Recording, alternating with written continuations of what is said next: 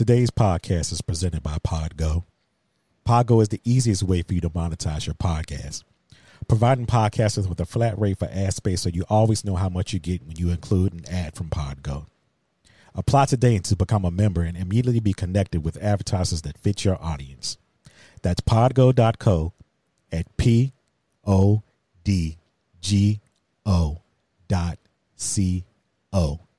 And be sure to add our podcast in the How Did You Hear About Podgo section of the application.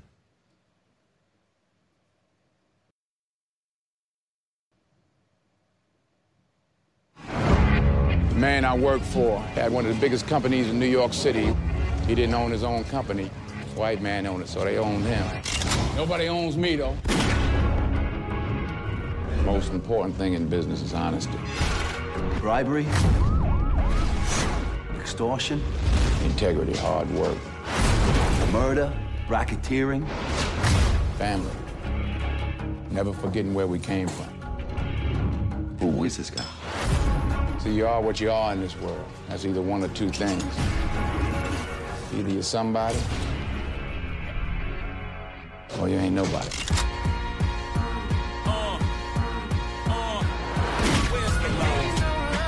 Whose house is that, Frank? That is your house, mama. I want what you got, Uncle Frank. I want to be you. My investigation indicates that Frank Lucas is above the mafia. Who does he work for? Which family? He's not Italian, he's black. No black man has accomplished what the American mafia hasn't in 100 years. They tried to kill my wife. Frank Lucas is the most dangerous man walking the streets of our city. This is my home. My country. Frank Lucas don't run from nobody. This is America.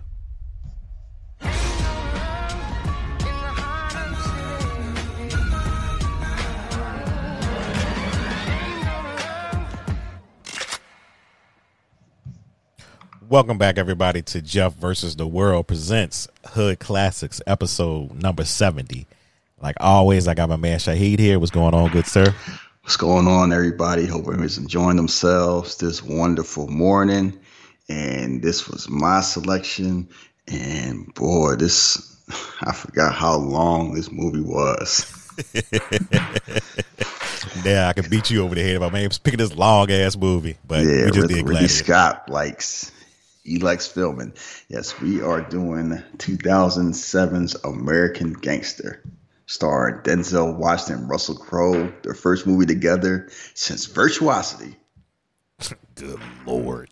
You ever see that? I saw it, but I don't remember it. And I saw it on like streaming. I decided I was going to try to watch it one day. Yeah, it's a good time capsule because it's kind of like Denzel's a name. Russell Crowe's kind of just starting off, and involves the internet and virtual crime, and, yeah. Let's leave that be. So this is what we want to say, peak Denzel and peak Crowe at the same time, like right? It's definitely peak Crowe, or if it's like it's like right at the tail end of the peak of Russell Crowe. It's right near the end of his run that he had. Peak Denzel, that's a tough one. Yeah, because Denzel's still going. Yeah, so it's I mean, it's kind of like this is right before before old man Denzel. This is peak Denzel heartthrob. Right at the end of that. This is right before I'm like, Equalizer, Fences, that type of Denzel. Okay. It's right before you become old action star Denzel. Yeah, that definitely, that's better than And also it's funny because you compare Russell Crowe and Denzel. Russell Crowe worked a lot with Ridley Scott. Denzel mostly worked with Ridley Scott's brother, Tony Scott. So this is the first movie that Denzel was in that Ridley Scott directed. You know what? You saying it just made me notice that. I didn't even notice it or think about it watching it. I'm like, yeah, he did work with Tony Scott. And I'm like, Crimson Tide, Man on Fire, Unstoppable. I think Deja Vu. He's like four or five movies that he did with Tony Scott. And, you know, Ridley was working with Crow during the 2000s. So it's just a combination of, like, you know, two stars working in the same movie, but not really interacting. Yeah. You don't get to that ending. It's almost like Heat. Yeah. Yeah. I didn't even think about that watching it, but you're exactly right. Because at least with Heat, they had that restaurant scene and ending. And this is kind of like they don't meet till basically the end. Yeah. The one thing I noticed about this, and what I noticed about a lot of movies that we do, is this cast is awesome. And I think that Josh Brolin was great in his role, because I was just like, damn, I hate this movie. You see that? You see that? That says special. This is the first movie that I think I noticed Josh Brolin. He had been in a lot of stuff. This is the first one I noticed. And it was almost that whole thing with Joaquin Phoenix, where it was like, I didn't like Josh Brolin for a while because of this movie. But different, like Josh Brolin has actually played some likable people in movies since then. And it's funny, like, seeing this now, like, yeah, this man ended up playing Thanos and Cable in the same year. So his nerd, like that nerd, imagine doing that.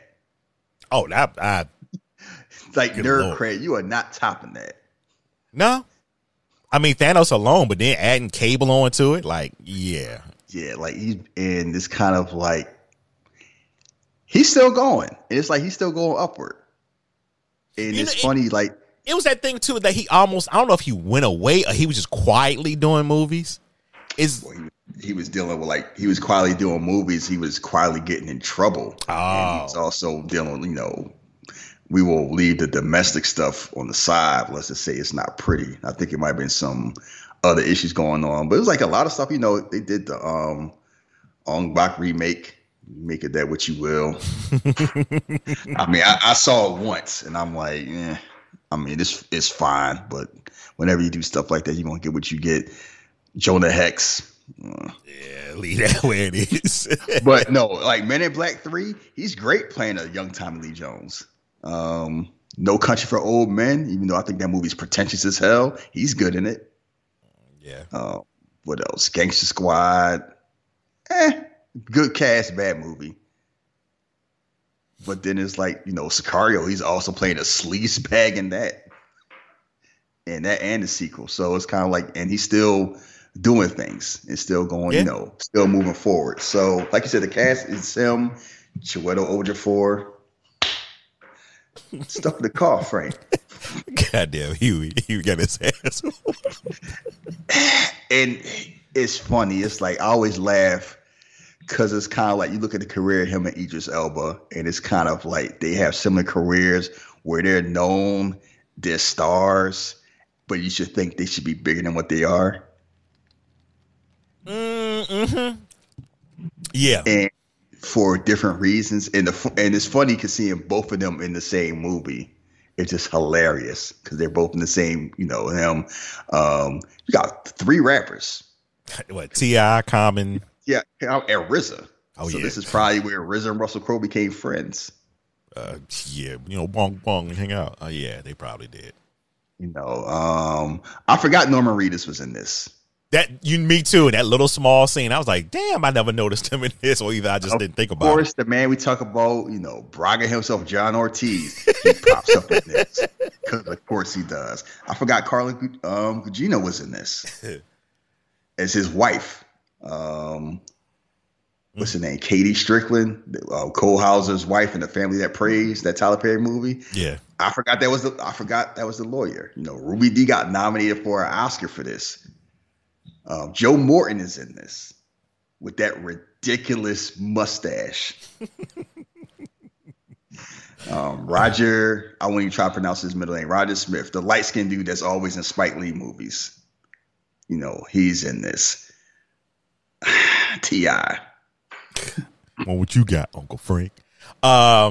Being Common's son, even though it's like only like a 6 or 7 year age gap, is hilarious. I'm like, well, I guess if you throw a mustache on Common, you can kind of fake it. But it's like, I mean, he had a big ass beard. He kind of gave that older look, so I guess it worked. But that's what I asked you, because I was having an argument with somebody. They were like, "Oh, you watching that?" You say, "Ain't that movie T.I.?" I said, "Yeah." When he playing they said, when he playing like a kid? I said, what do you mean when you say kid? They were like, oh, he's like 15. You know what? He was 15 years old. I mean, I would say it's kind of like if he getting scouted. Yeah.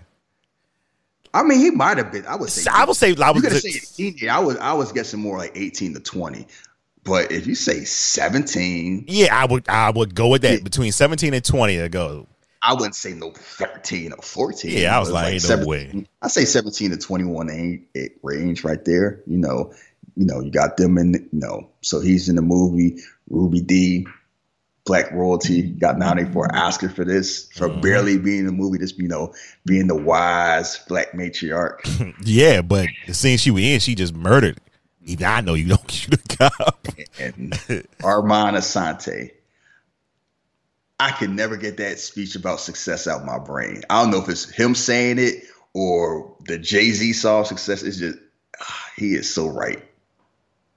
The character is a sleazebag trying to pretend to be cultured. Like, it's just weird things. I'm diplomatic. I'm cultured. And people are cultured. Monopoly's bad for you.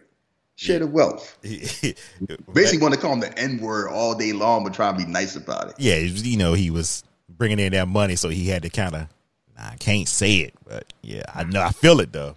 I can understand you making money being black, but you, my friends, they old fashioned, and that's what the movie is about.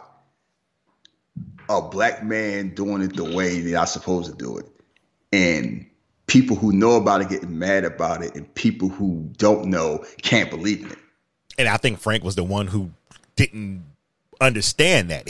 As he said, I'm here representing myself. I'm not thinking about black, white. I'm thinking about green. Trust me, he know. You think so? I don't think he really knew. He just didn't care. It's the same thing with Nino Brown. He definitely knew. He did not care. Because he basically said, Bumpy was doing all this stuff, but he was a manager. He wasn't an owner because they own him. They ain't owning me. I'm doing it my way. I ain't letting nobody else. I don't care about that, but I'm doing it my way. You get what you get. If you don't get it, you don't get it. Yeah. And he made an effort as low profile, don't get noticed, don't be out here like a clown, like my man, Nicky Barnes. Yeah, we ain't forget about that. Out here coked up. His whole thing was move a certain way and you'll be fine. Have a certain set of principles, stick to them, you'll be all right. Because the moment you slip off of them, you slip. And he was getting on people who slip. And he taking advantage of the fact that no one would think somebody like him could ever do that. Because nobody who looked like him ever did it. And even to the end, it was like, oh, maybe, we got to find out who he working for.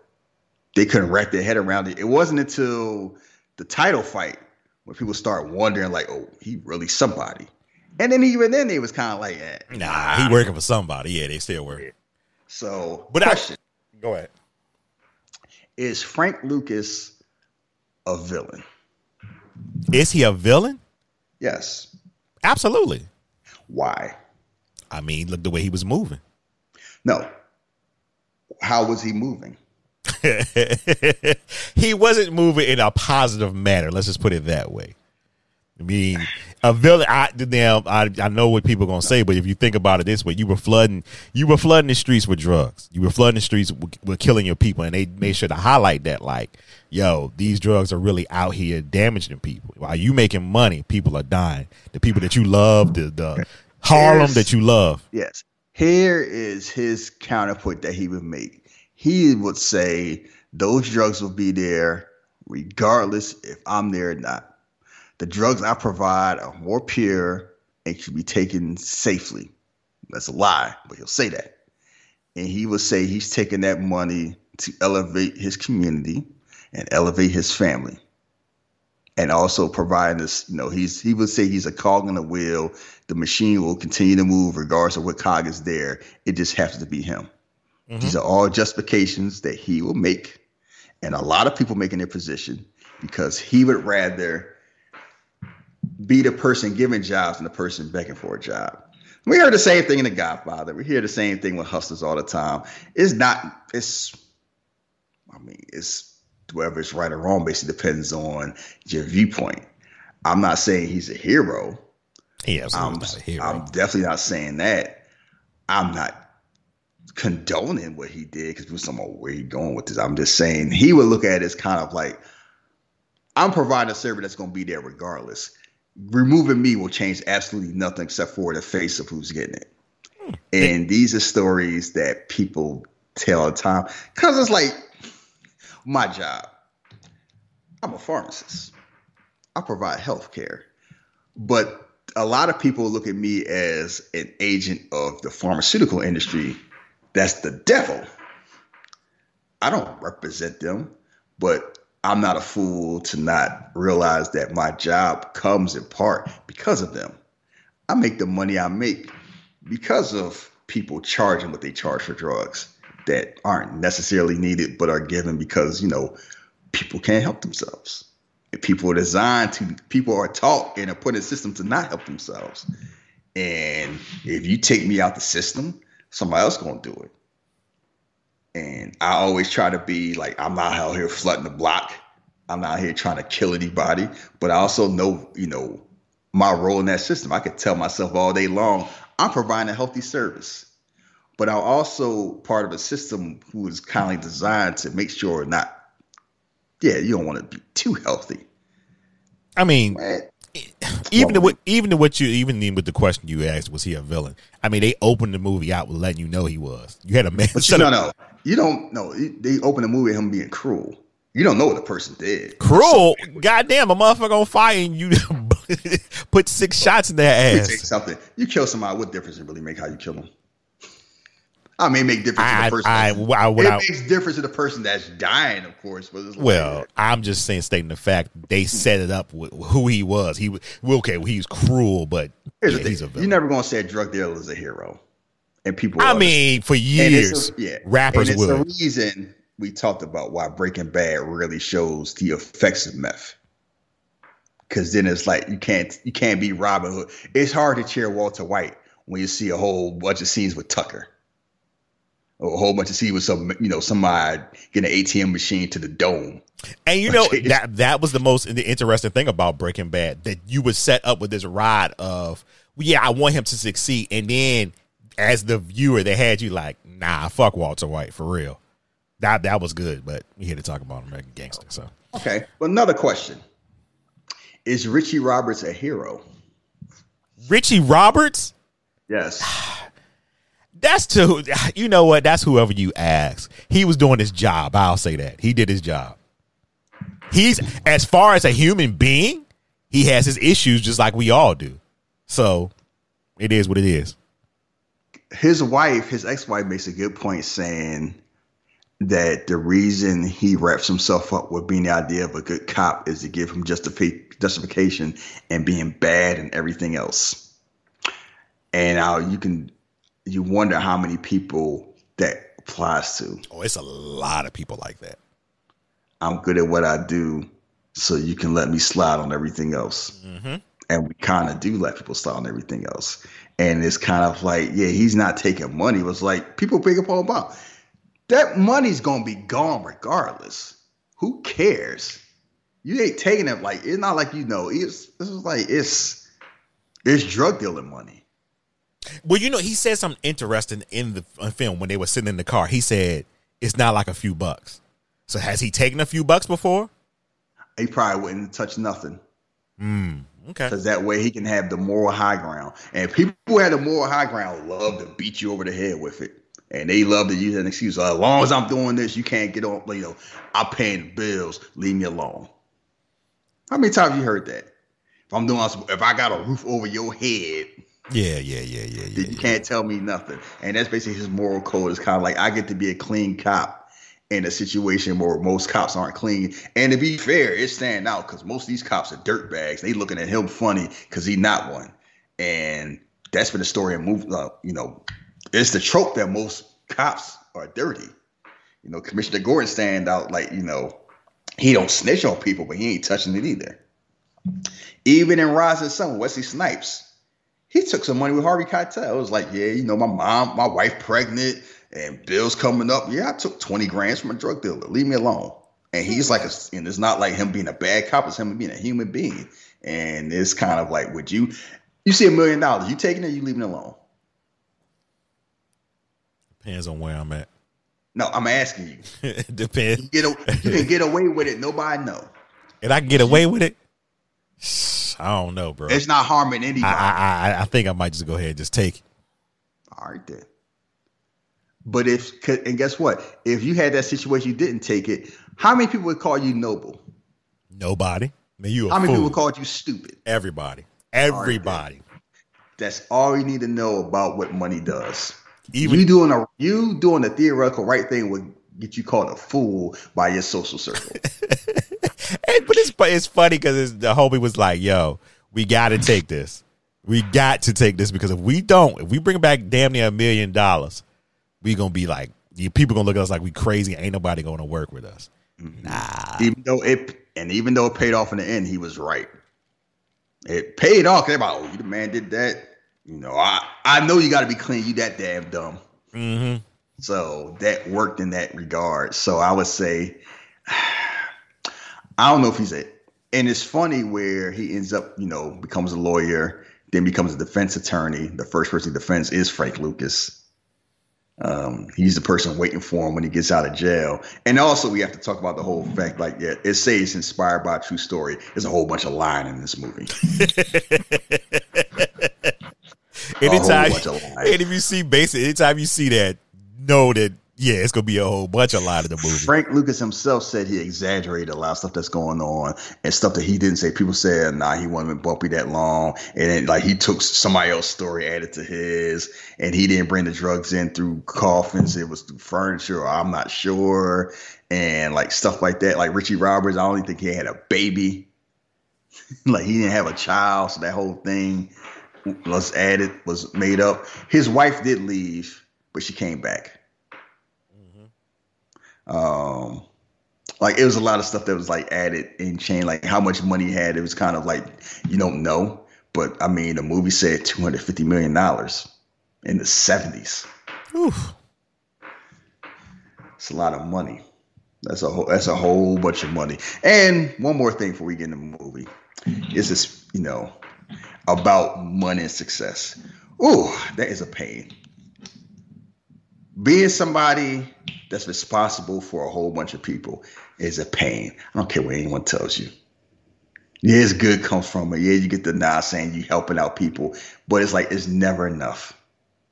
It's always like no matter who you help, people are not gonna notice the people you help. They're gonna notice who you missed, or they could think you do more. And the more you give, the more you want, and it never ends until you end. And it's tiring. It is draining. And all of that, well, if I had it, I'd do it, is a lie. You know how I know it's a lie? Because people who really would do it regardless. They did, you know, the people type, you know, the person say, if I got $2 and me and the homies, we all eating, we gonna make that $2 work for everybody. Mm-hmm. $2 ain't a lot of money, but you do what you do. And the person who share where they barely got it and they share it anyway, they the ones that'll do it when they have it. Everybody else, they just saying that so it sound good. Oh, you know, I hook you up so I get my stimmy. You know, that sound nice and it's justified. Like, oh, I don't expect help from this person because they don't have it, and it's human nature. But guess what? When they do have it, they don't want to give it either. You want what? Nah, man. I don't know. How you gonna pay me back? I don't trust you. I don't know that's like that. So because it's a burden. Because you're not just responsible for you, you're responsible for everybody. And it's not like, and once you start, it ain't like you can just stop. Like, oh, all right, I'm done. Y'all be all right. It's like, I'm on Frank. I moved, I'm here for you. What I'm supposed to do now? Work so whenever you hear comments about, how come athletes go broke? How come this go right? I'm like, it ain't, sometimes it might be because they buy it. Normally it's like they taking care of like a household. Or community, or a whole family. Yeah, As I say community, I mean the whole community. Like Frank moved up there. You saw how many people was in that house?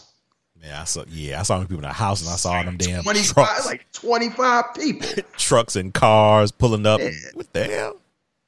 It's like, so you take care of 25 people. That take work. Taking care of people. Because guess what? Once you start, you always got to do it. Well, the one good thing is he did put his brothers in position to work too. Like they won't just sitting there; they were working. True, and that helps. And it's there, and it's definitely he was a fan person, but it was family on his terms. Which is why I say like the funny thing about this movie is it's a different type of energy compared to Training Day. Training Day is like, okay, he got that Denzel charm. It was kind of sinister. Frank Lucas is got Michael Corleone energy, where I'm a gentleman, but I'm evil. I will strangle, I'm beating up family members. I'm telling people, I'm banging my brother head in the car window. I mean, we've all got in a fight with our cousins or brothers, so that's nothing new. Yeah, I never did that. You never got in a fight with your cousin or anything like that? I never banged my cousin head. Oh, of course. No, I'm not saying that. I'm just saying in general fighting. I'm not using a piano as a weapon against family members. Like this is levels to it. And then tell them to block that shit. I think that was like a third cousin the way he treated him. Man, that's your cousin. I don't give a shit. Country ass motherfucker. He's real good for talking about that. Them damn Bamas from Carolina. Motherfucker, you from Carolina just because you've been up in Harlem for a couple of years. Chill out. I don't got no. Nah, I don't know what you're talking about, yo. So, yeah, it's like he had a different energy where it's like you could admire it, but you never really wanted to be it. He wasn't likable. And that was the point. And I think the only time he's likable is when he's charming his future with his wife. That's the only time that he's charming in the movie. And when he's dealing with his mama, talking about he built the furniture from memory. Mm-hmm. So let's get into the movie. Synopsis. Following the death of his mentor, Bumpy Johnson, Frank Lucas rises to take over the drug trade by cutting out the middleman and controlling the heroin distribution of New York. And he is being investigated by New Jersey detective Richie Roberts. I mean, it's kind of like that's basically going on Richie Roberts trying to put Frank Lucas in jail after figuring out who Frank Lucas is. And the movie came out in 2007. Budget was $100 million, made $266 million. This movie was worked on for quite a while. Started in like 2000, and then 2004, Antoine Fuqua was going to direct it. Denzel Washington was going to be the star. Richie Roberts was going to be played by Benicio del Toro. So once the budget kept going higher, like the original budget was $80 million, it kept increasing. They was like, I don't know, let's go and be this and move it to Toronto instead of New York. Fuqua was like, nah. So then he wanted to cast people like, John C. Reilly, Ray Liotta, and he was fired in 2004, 4 weeks before principal photography would begin. Because they couldn't work out the details. Creative differences, budget, everything like that. So then they asked Peter Berg.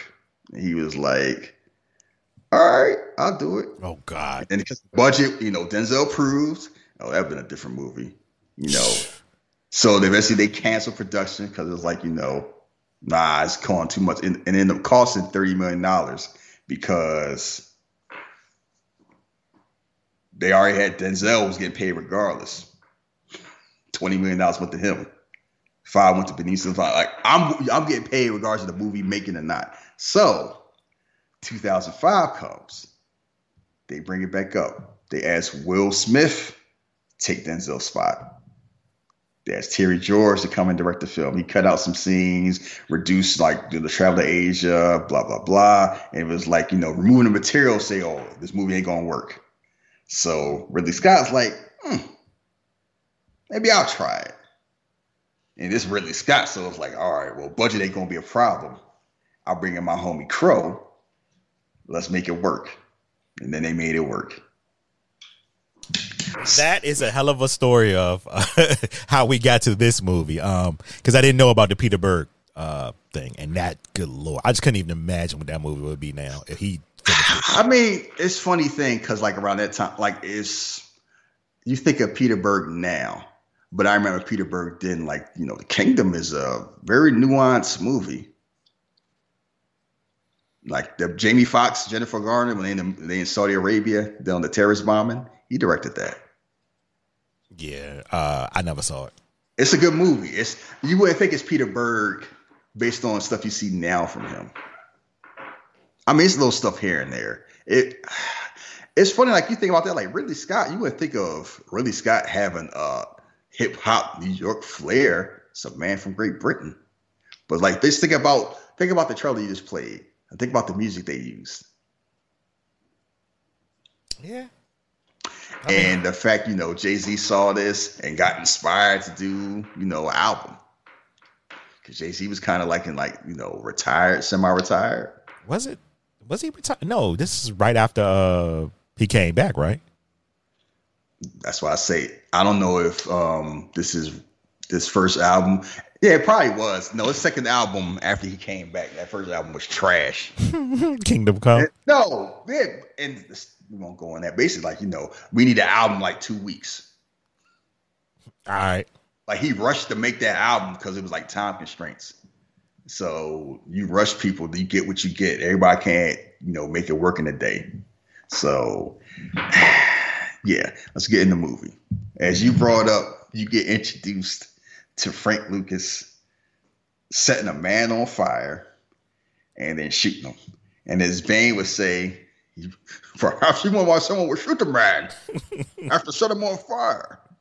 Because why would you? I'm like, let the fire do the job. You're just wasting bullets. It's like, yes, this is a man. He's a driver and a bodyguard for Bumpy Johnson, Godfather Harlem, played by Clarence Williams III, uncredited role. And what you say about what he say? You need to give him cherry juice and a salad. This man was out here eating hot dogs from a damn cart, man. Give him some cherry juice and a salad. Get that heart rate right.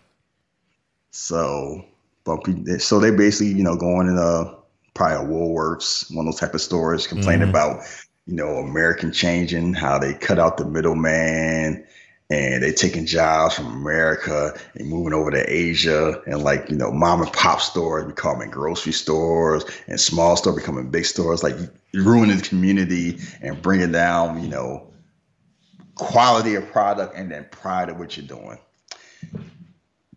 What you think about that? What you think about what he was saying?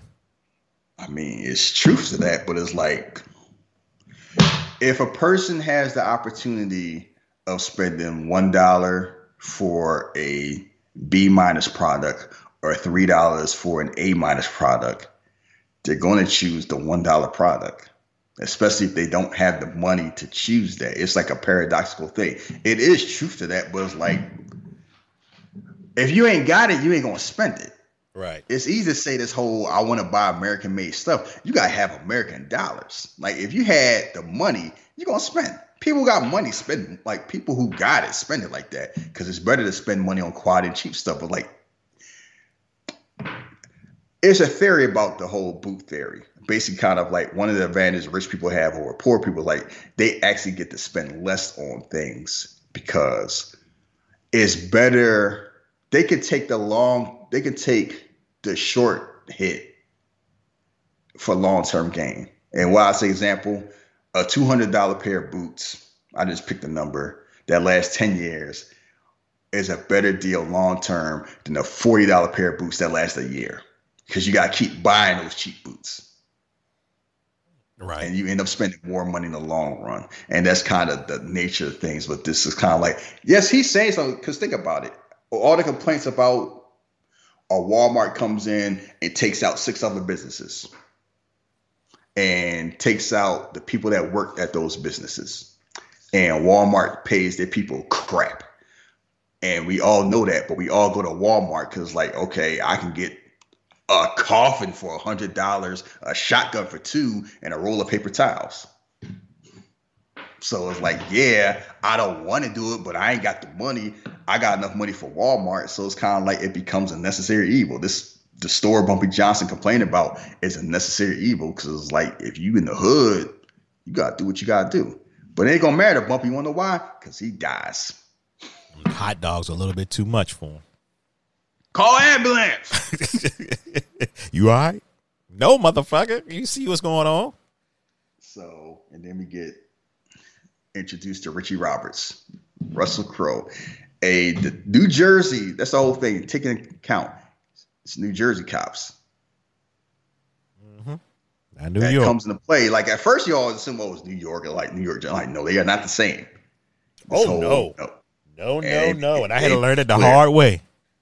They make it clear. So he's in there, he's basically trying to be a lawyer. He's presenting a case, and it's kind of like, he's getting ready for the the bar exam. His whole thing is like they judging him because they think he's all this slumpy dude, and he's this, why we got to pay attention to what he's doing. And it's always that weird thing where you're a grown man that's lived life interacting with people who haven't, but they're being your judges based on whatever you're doing.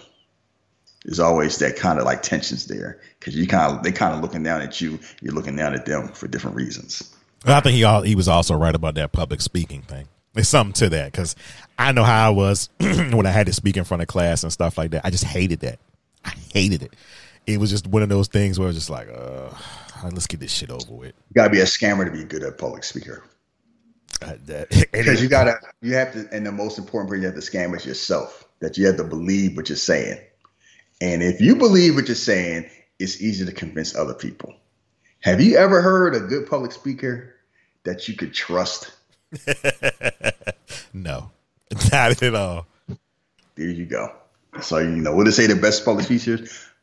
Preachers, certain politicians, certain like cult leaders, all charismatic people that can just move you with their words. Most of them you couldn't trust. Or even if you wanted to, it's like maybe MLK might be the only one you could trust. Maybe MLK and Malcolm. Look what happened to them. Yeah, activists or like good speaking activists are the most dangerous people in the world because it's like they can move people, and it's the reason why they're dangerous. Because if you can move people, you can influence people. You can influence people. You got them. So, funeral.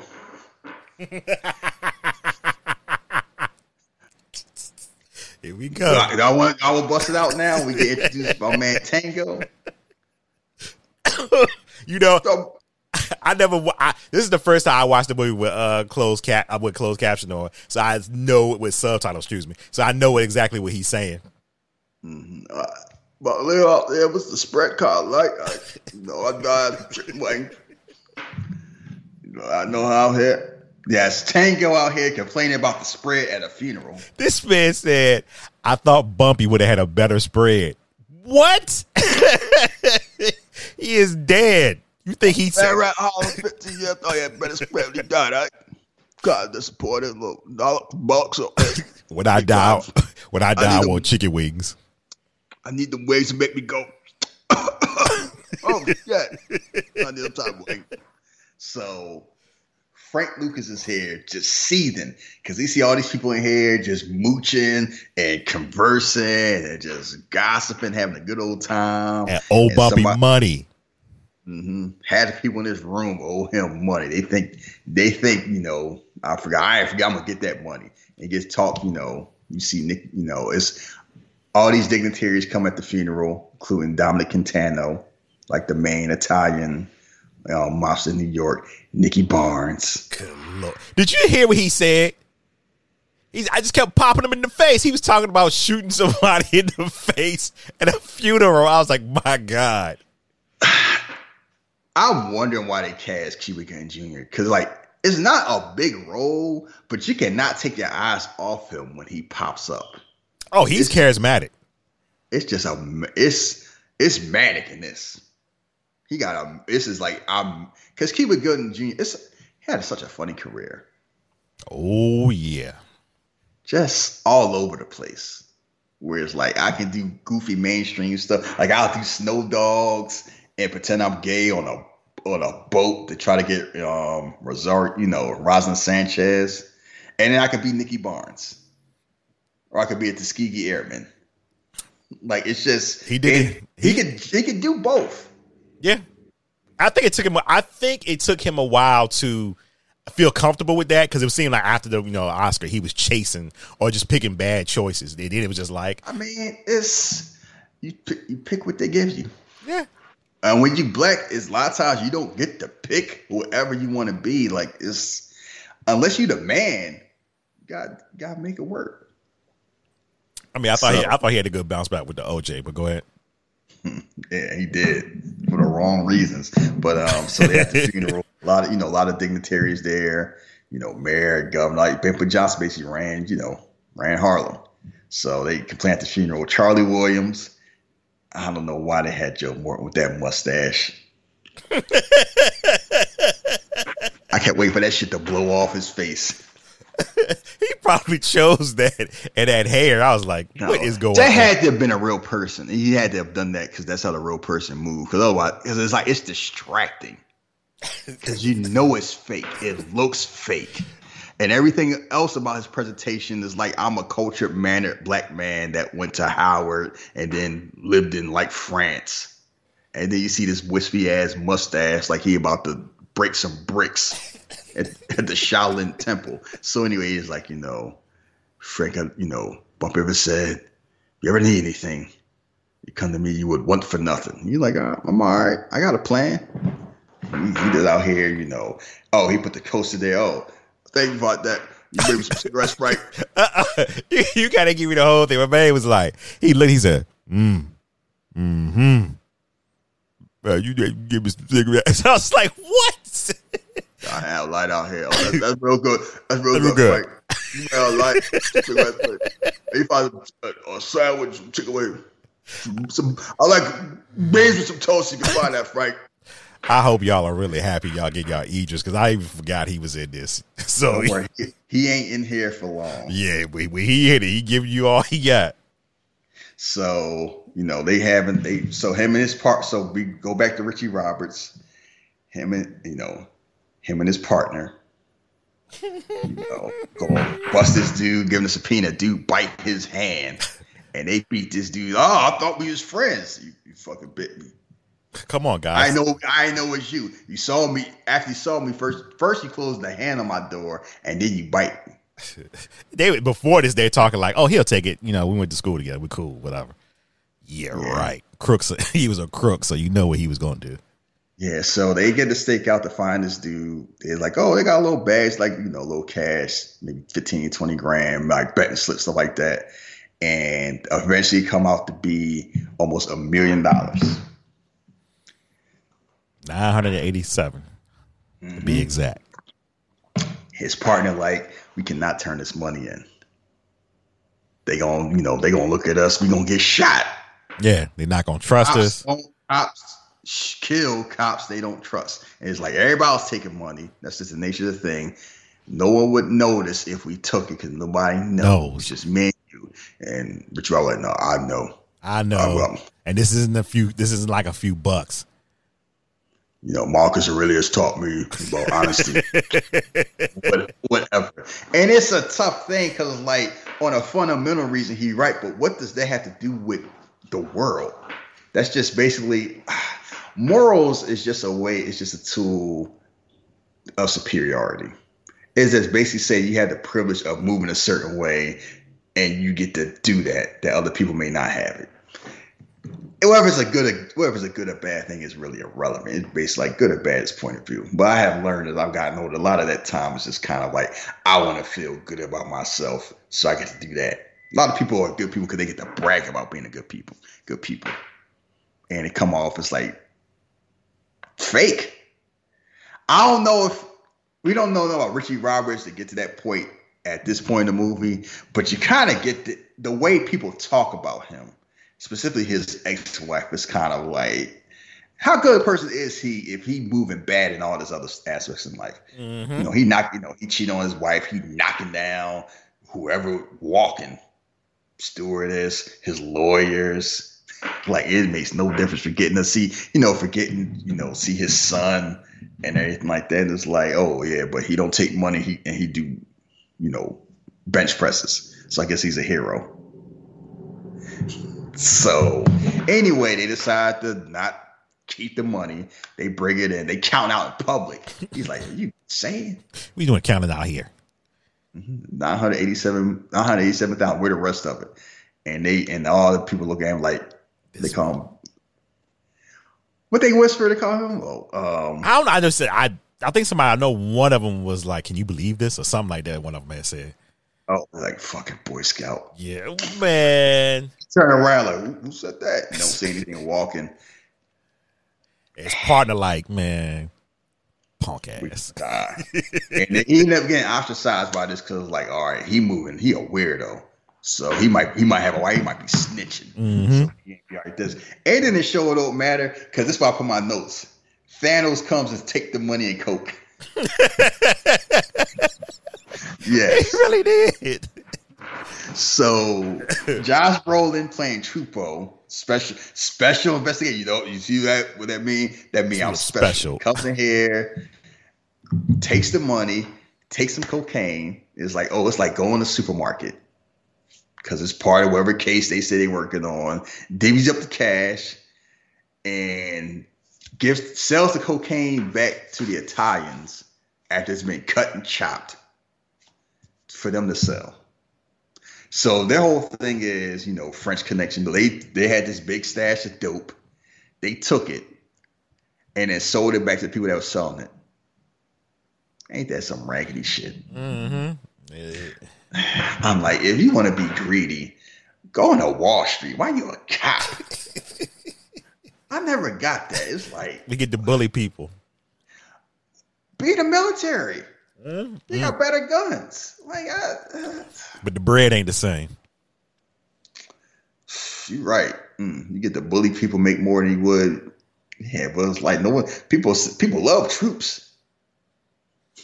They don't love the cops, so that's the whole thing happens. So that's what's going on, and he's talking to this, it's a top like Frank's in this diner with Italian youth. I'm like, they take our dope, they step on it, and they cut it, and they sell it back to us. And it's like, it's just what happened to nature of things, and everybody going on. See, you can tell they're Italians. Italians don't do this. How's it going in your neighborhood, Frank?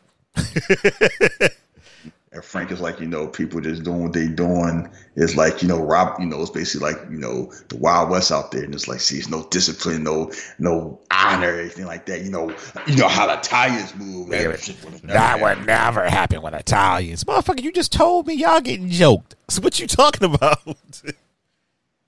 So, yeah. So this coke that's getting stuff to us, like, I'm going to give some stuff. Girl, her name Red Top. What a name. He's like, yeah, we get something for the troops. Oh, thank you very much. I wasn't complaining about it because it's free. It's kind of weak. Yeah, it's like, they stepped on it 2 or 3 times and this shit ain't hitting. And Frank's realizing all this is like, how to, get over this. Well, yeah, because they talking about his cousin over there first. And then that's when they started talking about, I ain't want to say it, but that shit over there is way heavy. So the shit over there hitting because it's pure. And he ain't got it, ain't getting chopped down and shit like that. So they telling Frank that, and he just listening because he got a plan. And then who showed Frank? It's on my tail. You must not see the sign. You see the cup. No, 20%. That's how it goes. It's the tax. Pay the king tax, Frank. He's like 20%. My profit's 20%. I give you 20%. Well, I don't got nothing. Well, don't sell dope then, Frank. Go get a real job. Want to drive a car, Frank? Shop my shoes. Well, call me Mouse. You want to do that, Frank? Be my servant, Frank. You want to do that? Yeah, you draw that. He's like 20%, and he gave us tip because they're in the diner, and one thing that you notice whenever he pour more sugar than normal, it's like a little cue to the bodyguard, like some shit might jump down. And I didn't notice until the second or third time it happened. I didn't notice it at all. Yeah. It's like little things like that. Like, that's what happens when you watch a movie more than once. You kind of get to watch Like the first time is like you just immersed in the movie. You just letting the movie be around you. You taking it in. When you actually like pay attention, you know it's different. That's why all these comic nerds be looking for Easter eggs, because they're not watching the story. They watching for clues like it's Tomb Raider. I mean, you don't do that, but you normally don't do that for a first watch. You're supposed to do that like the second time. They always like because you do that the first time, you might miss the movie. Yeah, that's true. I know. I gotta admit, I was doing it with WandaVision. I was just looking for everything, but yeah, you're right. Yeah. So, in the extended edition, this when they come to a flashback when you're there with Bumpy, they talk about the whole sheep and the shepherd, everything like that. It's like, the shepherd does what he needs to do. He got the stick, but he don't need to use it. He get this guy from behind the scenes and everything go. That's all he worried about. And he remembers about how Bumpy was complaining about the middleman, and Frank realized the problem was the dope, and they getting the dope, this weak ass dope from the same spot. So what you gotta do, you gotta get the dope from somewhere else. And if you can't get European dope, get Asian dope. So what does he do? He gonna go to Thailand. So, brother. And call his cousin. Hey, Nate. What's going on? Who's this? Frank. Frank who? Your cousin, Negro. Oh, Frank. What's up? Yeah. So basically, you get a passport. He takes out $400K, equivalent to $3 million in 2021 money. Goes to Saigon. His whole thing is he want to get it direct. They're like, no, you got to go to Ching Chong, you got to go on this. They got to break it and anything like that. Like, nah, I want to get it where they get it from. You talking about the jungle? Yeah, I'm talking about the jungle. I'm in the jungle. Nah, you in the jungle. They got snakes, mosquitoes, and rats and shit will bite you and kill you, Frank. You want to go in the jungle? We going in the jungle. All right, we go in the jungle. So they go in the jungle. They get, So we gonna get there. But while they about to travel in the jungle, we gotta go back to the issue with Richie. So he's getting a divorce with his ex-wife, and one of the issues is we get there like he's basically kind of like he getting a divorce, and she want to move to Vegas, take the kid to Vegas. And it's like, well, how am I supposed to see my kids? Well, you can't even see them when they're here. That ain't my problem. Vegas is no place for a child. Oh, and being with you is? It's like, yeah. And meanwhile, some kids complaining. He tell them, like, can you keep it down? And then while they have this argument, because it's like, yeah, you might be, you lied, you cheat. Yeah, you might be a good cop, but you ain't a good husband. I'm not dealing with this anymore. I need to keep moving on. He's all, trying to figure out how to handle this. And then the kids still breaking bottles. He's like, look, I will shoot you in your fucking face if you don't stop. And they're like, oh. Sorry, man. He's crazy. And she up there like, you don't have a gun. And he's like flirting with her, and it's almost like working. She's like, you don't have a gun. You're crazy, Richie. And then they wake up, oh, no, this motherfucker ain't shit. Like she remembered the stuff that she fell in love with, and then she remembered where that love turned to. And that's why I was like, love's a tough thing. So the goal is he want to get 100 keys. We're going back to Frank. Frank, they take the boat. Out there in the river, they got the donkeys there, and they out there making poppy. It's like, they're like, oh, so you want 100 keys? Yes. And how you gonna get across? That's my business. Who do you work for? That's also my business. I work for myself. So you try to say you want 100 keys, and you don't work for anybody. Who are you really? You see who I am? Frank Lewis. Says on the passport. And what about your enemies? He's like, I worry about. I handle that too. It's like, all right. And in the future, I hope I got to make this trip again. He's like, well, on a slight chance that this work out, how many more would you want? He's like, a lot more. He kind of look at him like, this nigga seem crazy. but his money real. He's like, all right, give him a chance. So brother. So brother. They shaking this kind of like, basically the Vietnamese army runs this.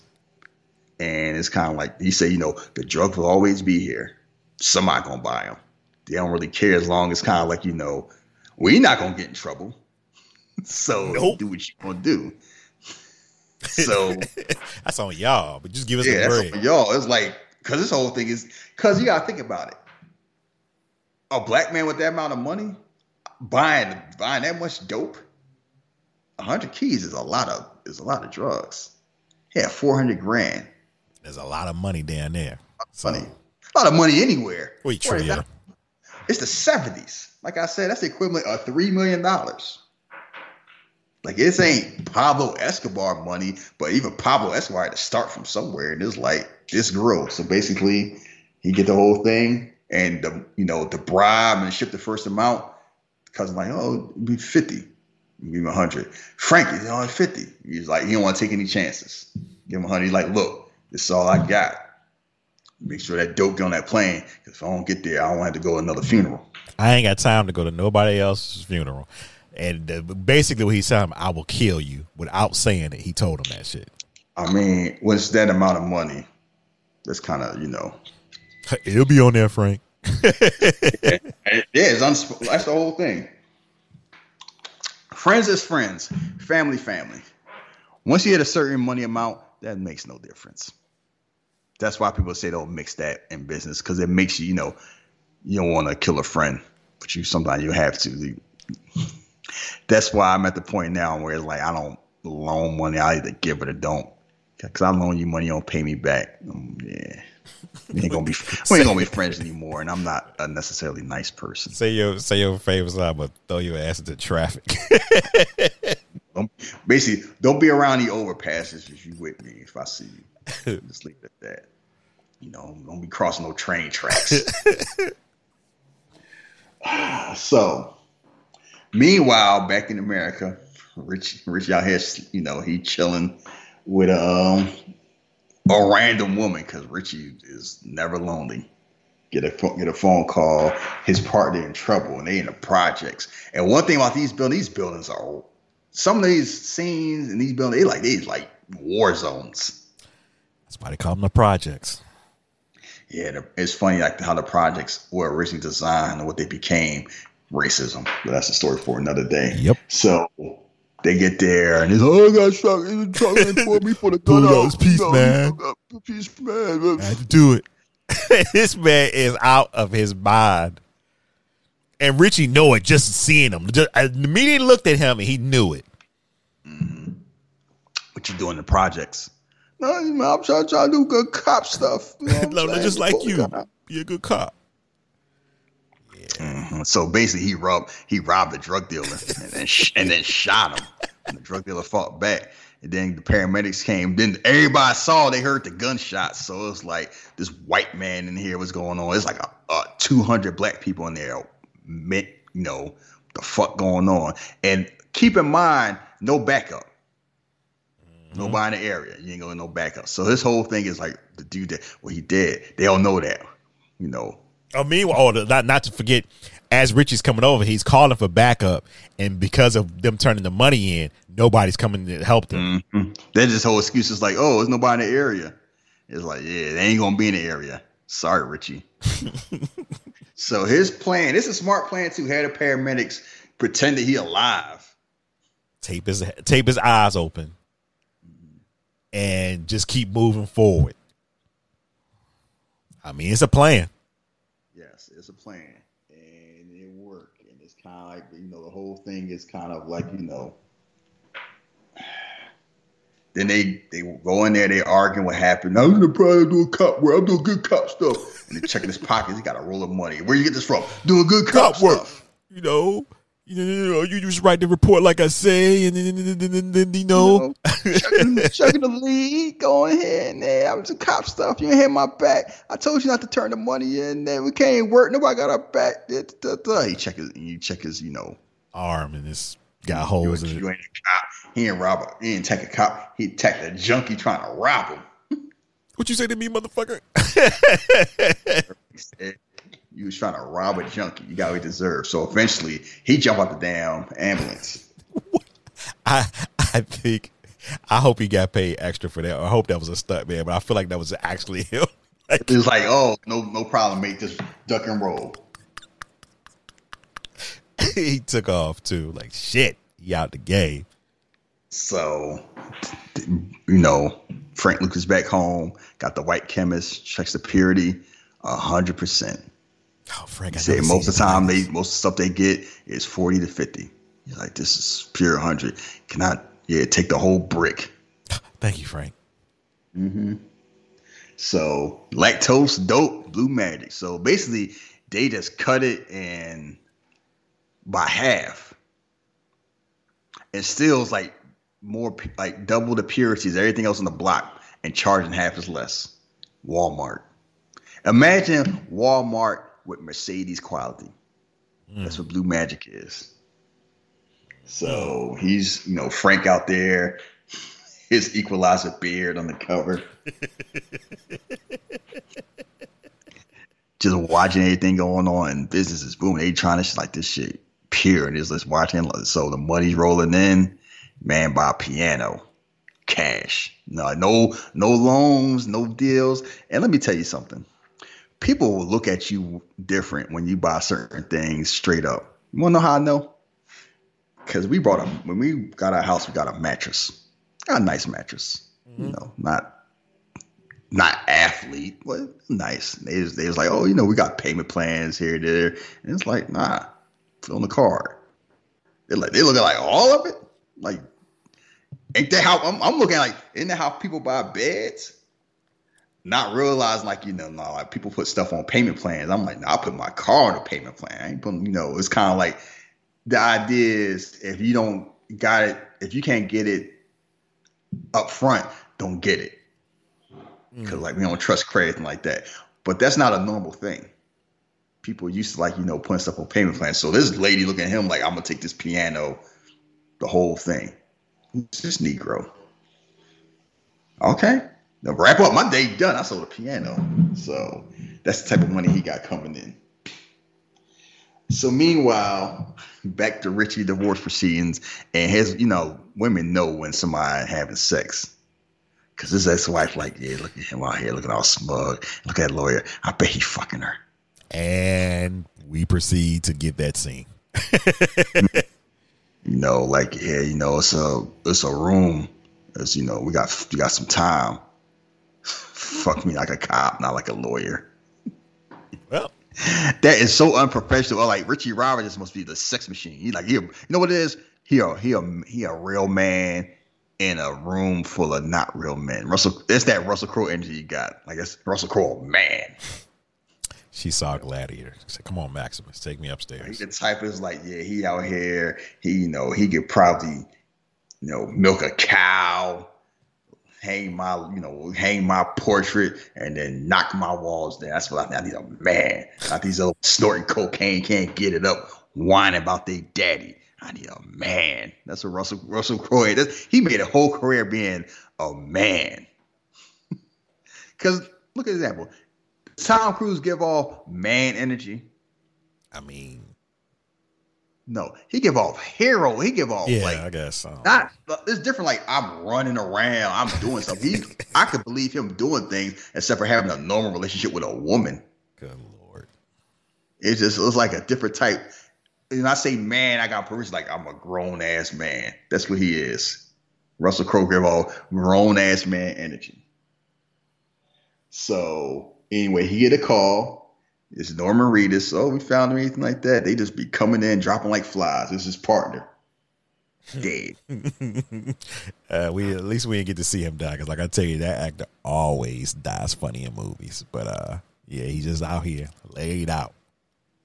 Yeah, so they find a blue magic bag. Meanwhile, Nixon talking about how America's number one problem is drugs. Then our troops are drug. That's a purity. They gave it to the states. And yes, drug addiction was a bad problem, and with the troops and American something like, and why wouldn't it be? They only want to be there, and the drugs are easy to get and don't cost that much. So eventually, he get recruited. Cause like, oh, I'm such and such, I heard, so you didn't take 100, you can take $1 million. So nobody trusts you. So I know you're the type of person to get, because it's kind of like they real serious about this, DEA, this special investigation with drugs. So you never go in the office again. You pick your own team. No small stuff. We want the big stuff. So him being honest, he get to be like, Elliot Ness and untouchable. Pretty much. So I guess it worked out, because normally it's kind of like you getting reassigned and you getting shot. I mean, it worked out, but yeah, it worked out. Because I mean, even he was looking to do bigger things anyway with his life. He didn't want to continue to keep doing that. So yeah, it worked out for the time being. So Frank calls Greensboro, North Carolina, Flair country, as they say. Country. Is this you, Huey? Frank? Hey, tell Mama Frank on the phone. You would never guess this actor is from England. Right? And when the first time, he was another one that just threw me off. I was like, my God, okay.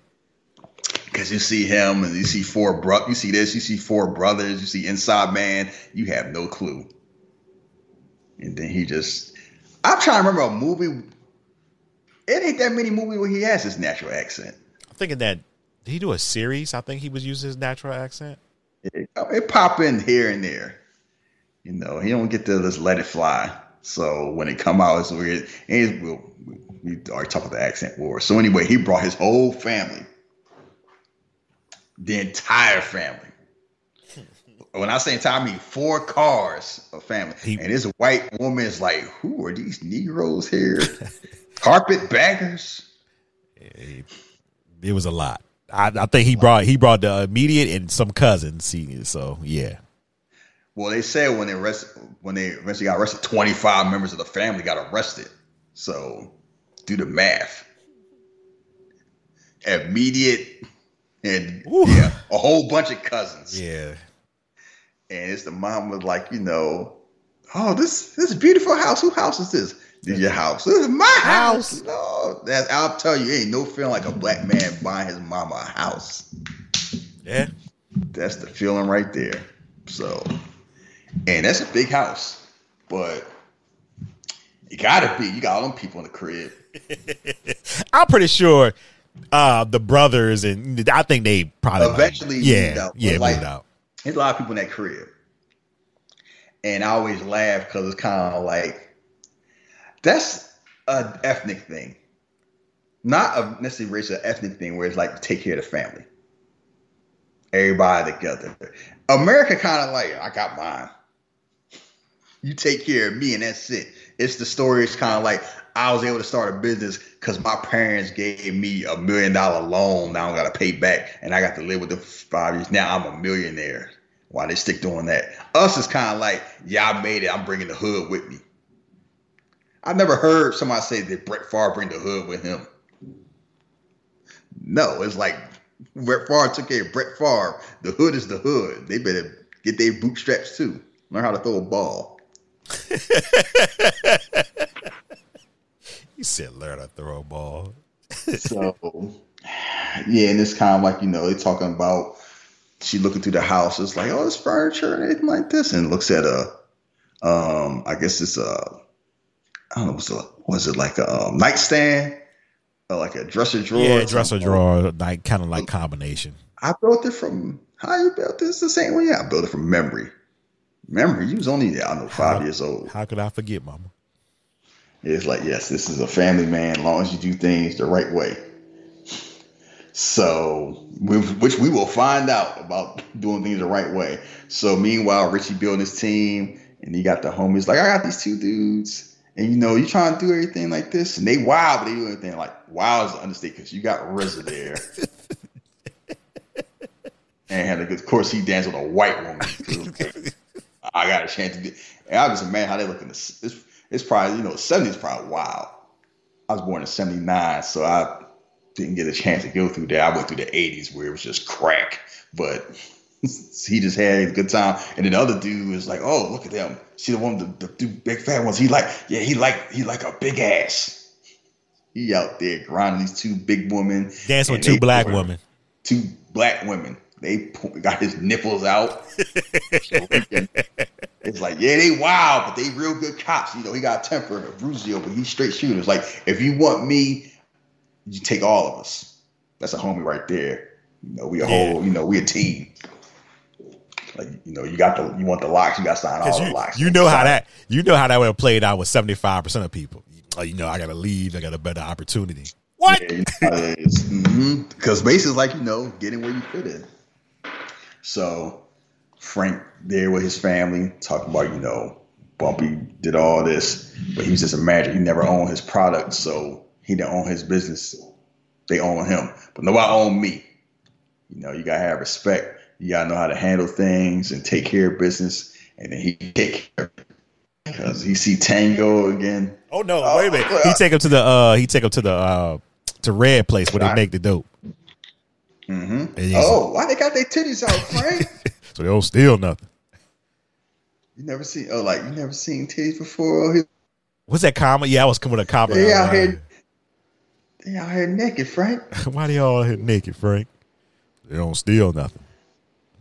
And the girl read like, y'all ain't never seen no naked girls. Yeah, including his brothers, like is Huey, is also Common, who's barely in the movie. Yeah, you only see him like maybe 3 times. Yeah, and his son, Steve, played by T.I. Sup, well, yo, you heard your picture? Yeah, they can't catch me though. I knock them on their ass.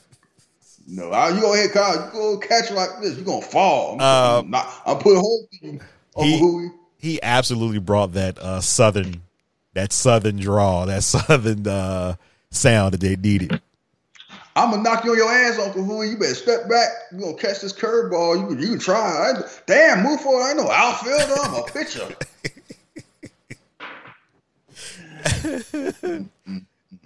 What was that Billy D. Williams movie where they were like a baseball team?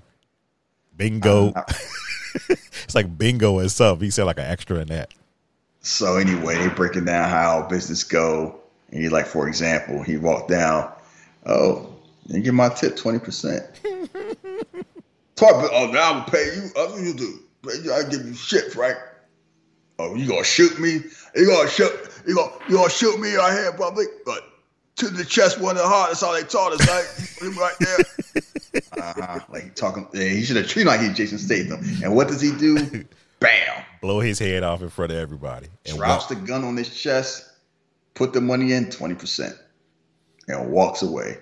And they all looking at him like, "Oh shit, Frank ain't messing around." Like, where were we? And they all looking at him like, "Motherfucker, where were you? we just saw that."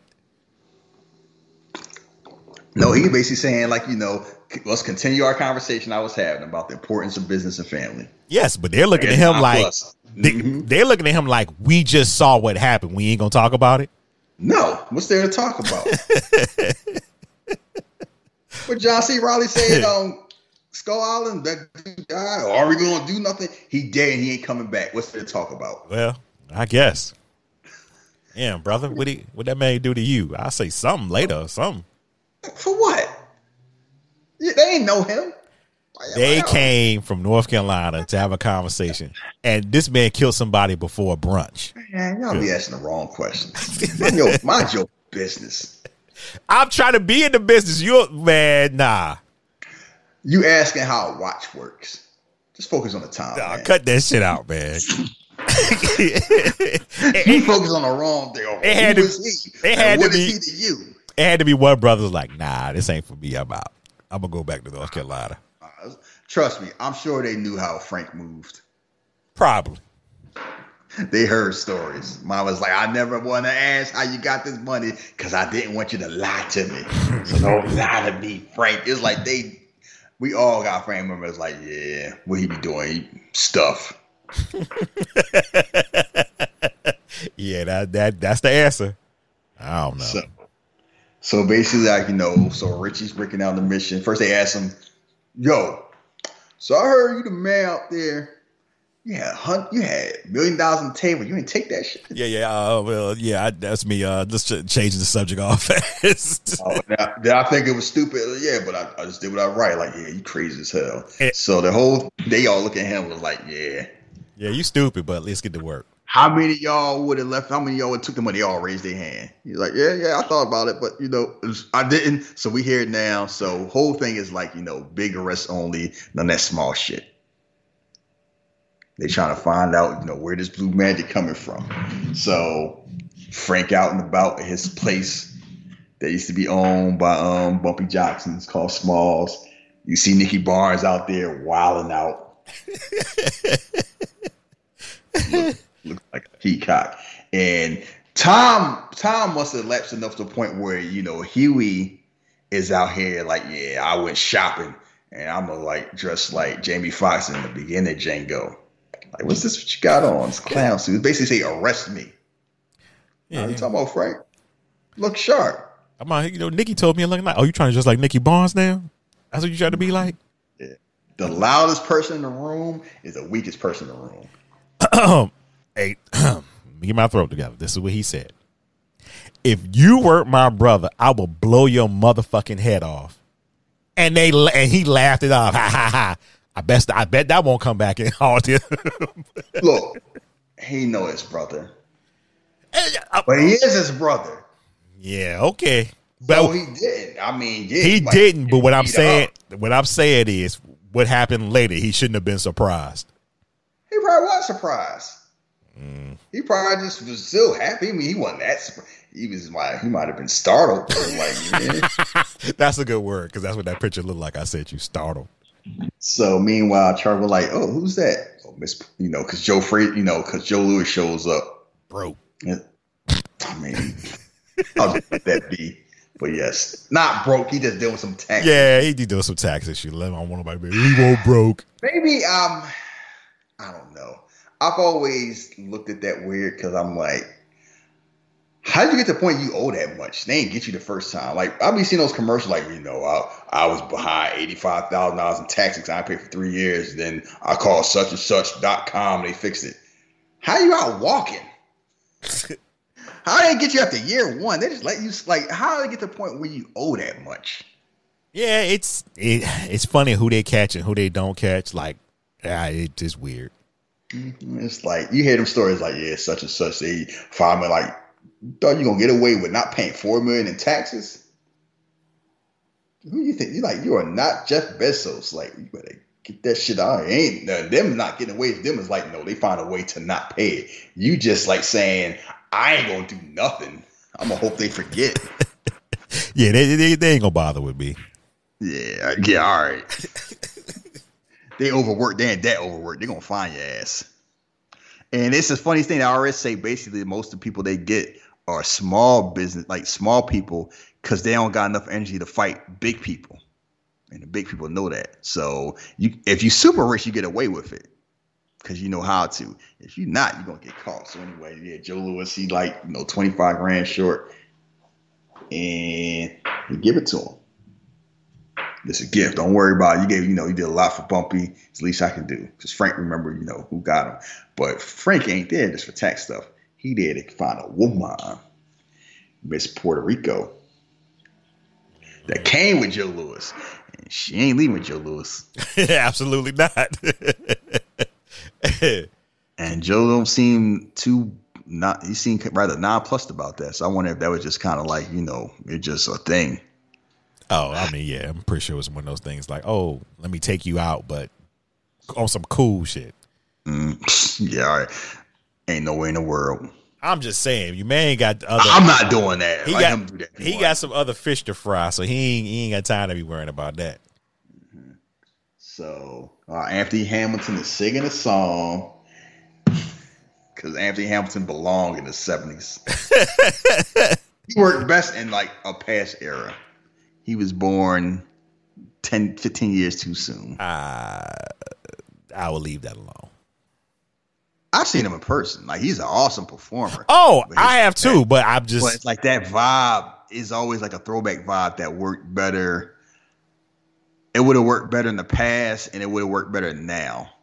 Because, see how Bruno Mars basically jacked that now. So, but, when you 5'5", you only going to be able to do what you can do. Listen, man. Shout out to Anthony Hamilton. Yes. His diminutive self. Man, what is wrong with you? The daddy just being a bully. Like, no, why you singing this song? He's short. I just want to say that. Good Lord. Sorry to all. And I don't even have a problem because I actually get mad at people who be bullying short people for being short, like they got a choice. Like, it ain't like you can do squats to get taller. That's not how it works.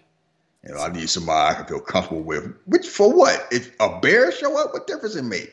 Shout out to whatever height you are. Exactly. So he's, men who know they got like that approach women in the way they got like that, and women recognize that. Ain't no it's like, how you doing?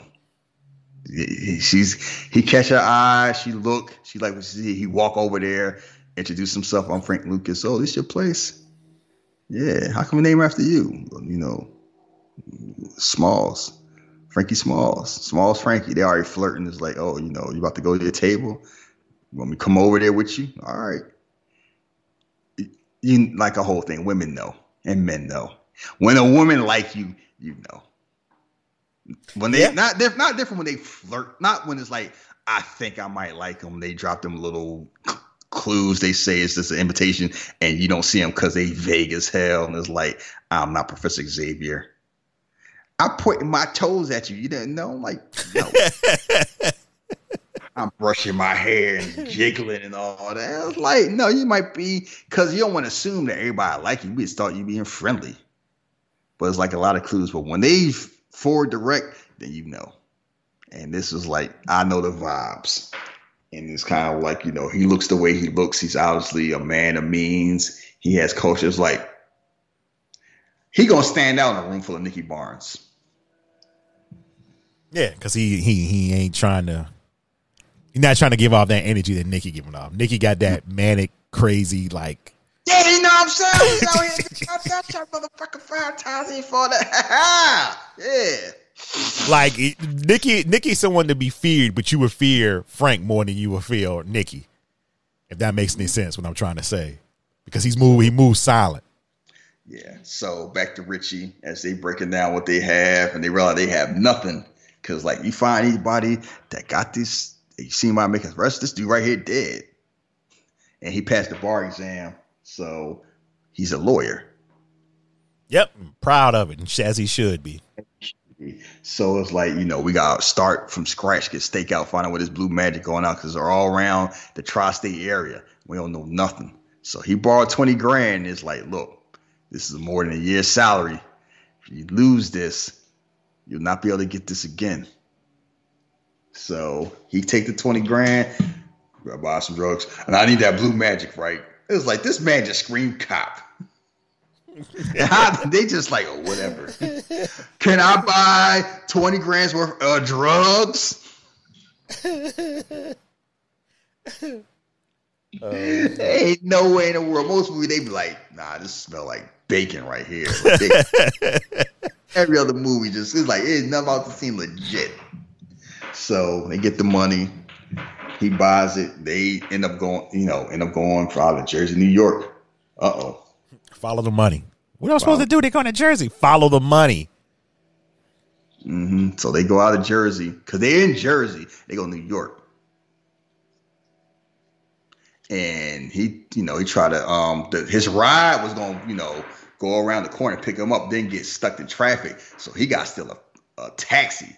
He punches the taxi driver in the face. Made sleep. Slouched him. Like, he gave him a Cinderella Man punch. So drives. Chase the man. Man go to dry cleaners, with a bag. And then who's there to rob him? Thanos. What you got here? It's my money. It's my money now.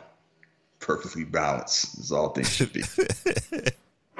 And then also, excuse me, I'm a cop. That's my money. What the fuck is this? Richie Roberts.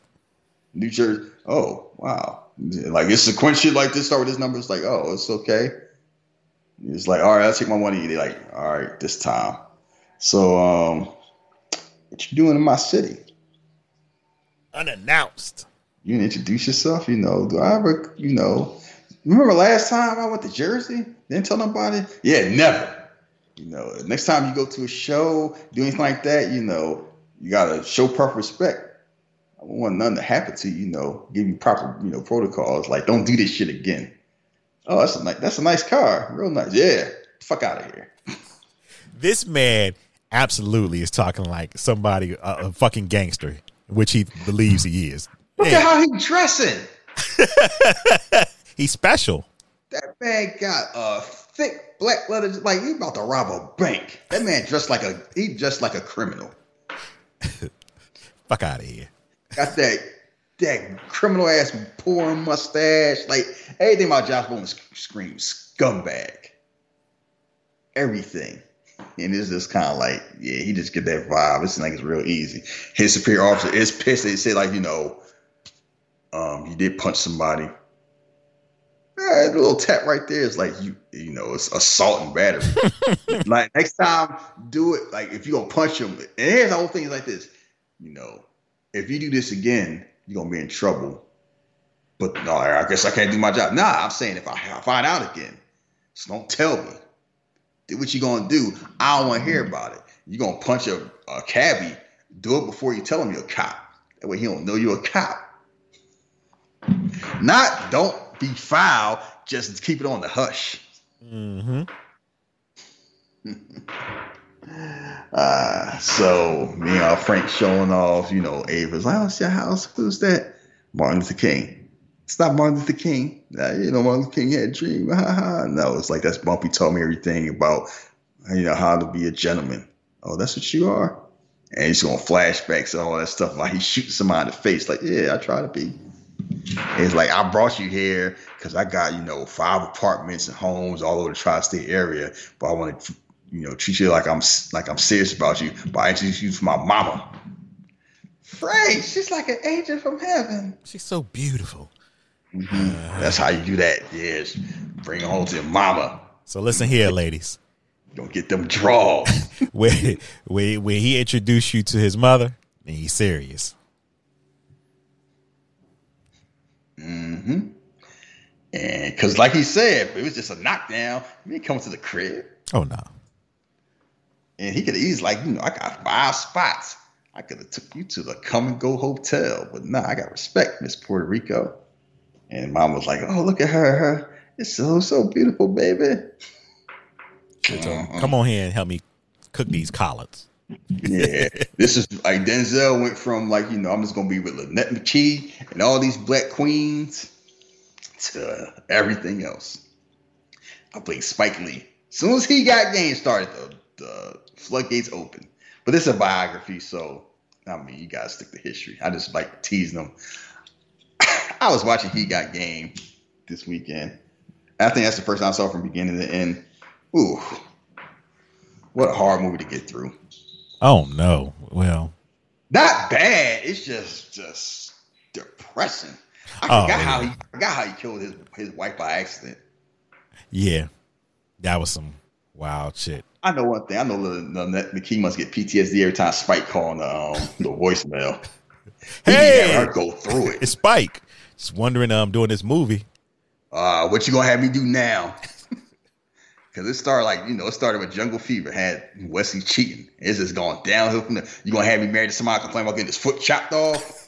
You gonna have me get murdered, arguing because he want to beat my son? Like, what you gonna have me? You gonna have me lose my mind? So that's neither here nor there. But that's the thing. So Need Child Services comes, and it's like, you know, they asking questions about, you know, people at home and like that. Meanwhile, he getting this call while he knocking down the stewardess. He come to the door. It's like, you know, oh, child service. So basically what happened is, so it's his child's godfather is the nephew of Dominic Cantano. Right. And it's a potential issue because, like, you know, oh, I'll basically tell you, you know, I lied. Then she tell you whatever you want to say. It's like that. You know, you asked me the godfather, your son, and blah, blah, blah. And I guess I would feel away. It's like, now you want to front like you don't know me. So, but that's how it go. So Frank getting more dope, money coming all in. You know, life is good. Like getting too good because people at the party. And Jimmy out here wilding. Him and his whole little crew was wilding, but country ass driver out here doing this wild shit and everything like this. Somebody snorting cocaine on the piano table. I mean, I can understand his anger. Like, yo, you touching? Oh yeah, everybody get the fuck out. You touching my woman? Like, nah. Yeah, man. I understand him getting angry too, like this. Yeah, like, I understand, Frank. Yeah, fuck you doing? Search you, arrest you. You know, it's like that. I was like, yeah, this whole thing was raggedy. Then he got shot, and then Frank loses cool. Using a piano as a deadly weapon. Oh, right before this, not to mention that Frank had set up pretty much for Stevie, T.I.'s character, to have a trial with the Yankees. Mm-hmm. Like, that's how much pull Frank Lucas had. Oh, Billy Martin thought, stuff like this. Oh, you a scout? Oh, that's scout. Yeah, I heard you got an arm. We need something like that. Like, all right, I got you set up. It's like, yeah, you get the damn I get you a hookup for the Yankees to see you. So meanwhile, Frank beats this man with the piano. Said the party's over. Don't rub that shit ass alpaca. That's $25 alpaca. You block that shit. Get the club soda. Listen, nobody comes to me. When you want to talk to me, you talk to Huey. Huey, you talk to me. And take off them goddamn sunglasses. Oh, I wish you had that. It's funny. You can quote that. If it's any quotable line, it's the alpaca line. And that's one of the lines I remember. It's like, you block that shit. Like, that's still a joke now. This movie came out like 14 years ago. Yeah. And that's still, everybody remember that. It's $25 alpaca. You rubber that, you block that shit. Man, come on, man. That was your cousin. I don't give a shit. Country ass cousin. Ooh, he was quick to call family Bamas. Yeah, man, went up to Harlem for a couple of years. There, everybody Alabama. Well, he hot, nigga.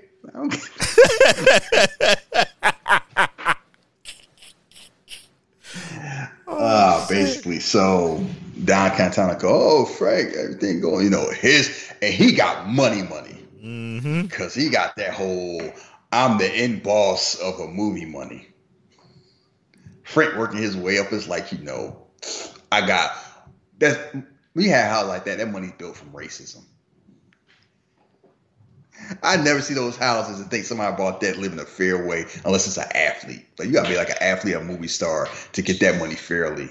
Enough money to get a house. That's the type of house Nicolas Cage get. That's why he got tax problems now. He bought two castles for so they out there skeet shooting. Him and his girl, because they ain't married yet.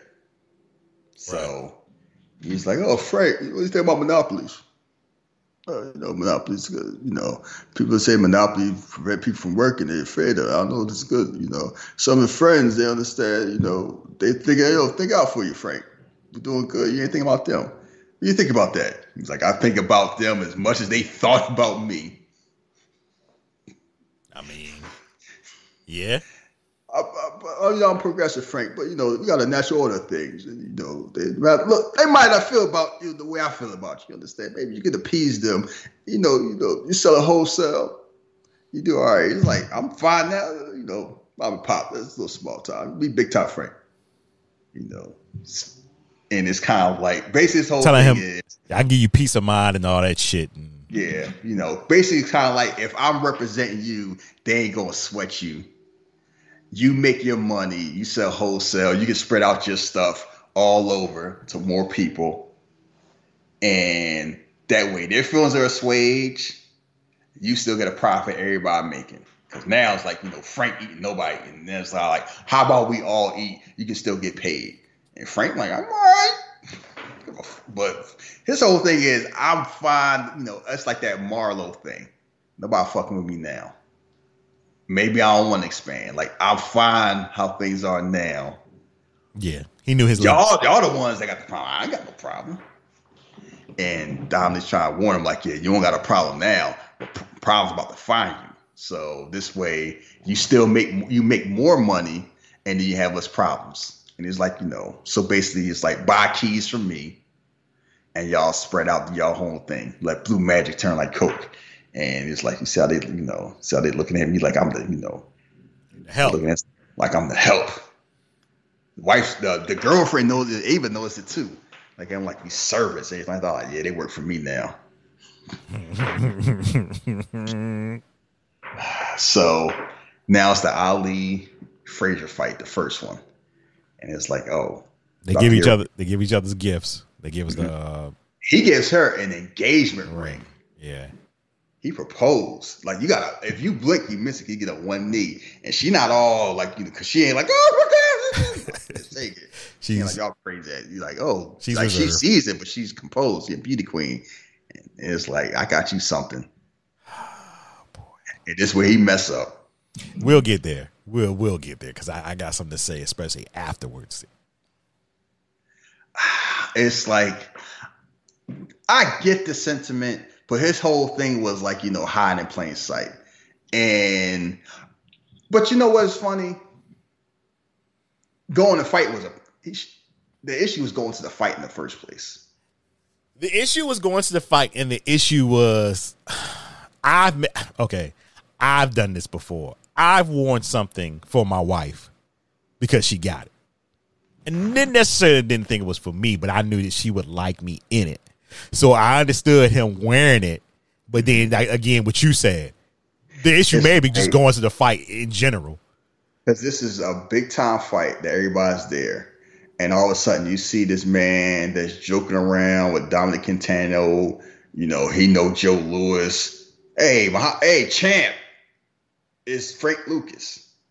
And he got the best seat in the house. How? Who is he? And it ain't like you can't, and just in case you're not sure you see him, he got that coat on. So you can't not see him. So take off that hat, like, Frank. I can't see. You should have better too. It's like, we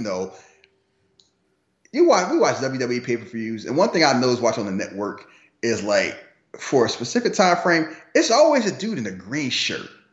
Oh, the dude that always go to this show. Oh, yeah, I know what you're talking about. It's always in the front row seat and never celebrating, never clapping his hands. It's like, it takes money to do that. Because it don't matter what paper. It was like, for a while, it didn't matter what paper I was on. He in the front row. Yeah, he was always there. And I've spent money on front row seats. Not even that far up. Like, I remember when I went to Mania and just rolled like the sixth row from the back was like $1,200. And that was when everyone in San Jose was. That was a while ago. So they are not cheap. So you keep noticing that, you're going to notice where it's like somebody you don't recognize pop up there. And this is, it's Ali Frazier. So they go to the fight. Everybody there. Richie Roberts say, oh, you don't like fights? He's like, no, I'm not for the fight. It's for homework. Trying to see who's going, because he knows the be-all, end-all people going to be there. Mm-hmm. So he get there, and he see, like, who's this guy in front? Got the best seats in the house. See that? Josh Brolin. The fuck he got better seats than me? Hayden, who this black man? I don't know. This is he in front of Dominic Quintano, like he in front of the Don. Yeah, it's like, he got the fur coat, and so that happened. So now he's on Richie Roberts' radar, and he's on a whole bunch of other people's radar, because it's kind of like, they was like, oh, it's Frank Lucas. He must be some dealer. He must got a boss. I never heard of him. I don't know who he is. He must be, but we need to investigate him. So eventually they investigated. It's like, he did time. He used to roll with Bumpy Johnson, blah, blah, blah, 15 years. He probably learned from them. And it's like, he got his brothers there, and they all got businesses and stuff, and they spreading this all across. And it's like, but I don't think he the boss. It got to be somebody above him. They still haven't put 2 and 2 together yet. Because it's like, how could a black... You know what? Racism. Yeah. How could a black man be in charge? When we put the beginning movie, there's been a black man in charge in 100 years. He didn't say black man. Yeah, I know. Terrell is saying black man. We know what he said. We're going to get to his racist ass. So, meanwhile, Frank get married. And who waiting for him? That's how you know this nigga raggedy.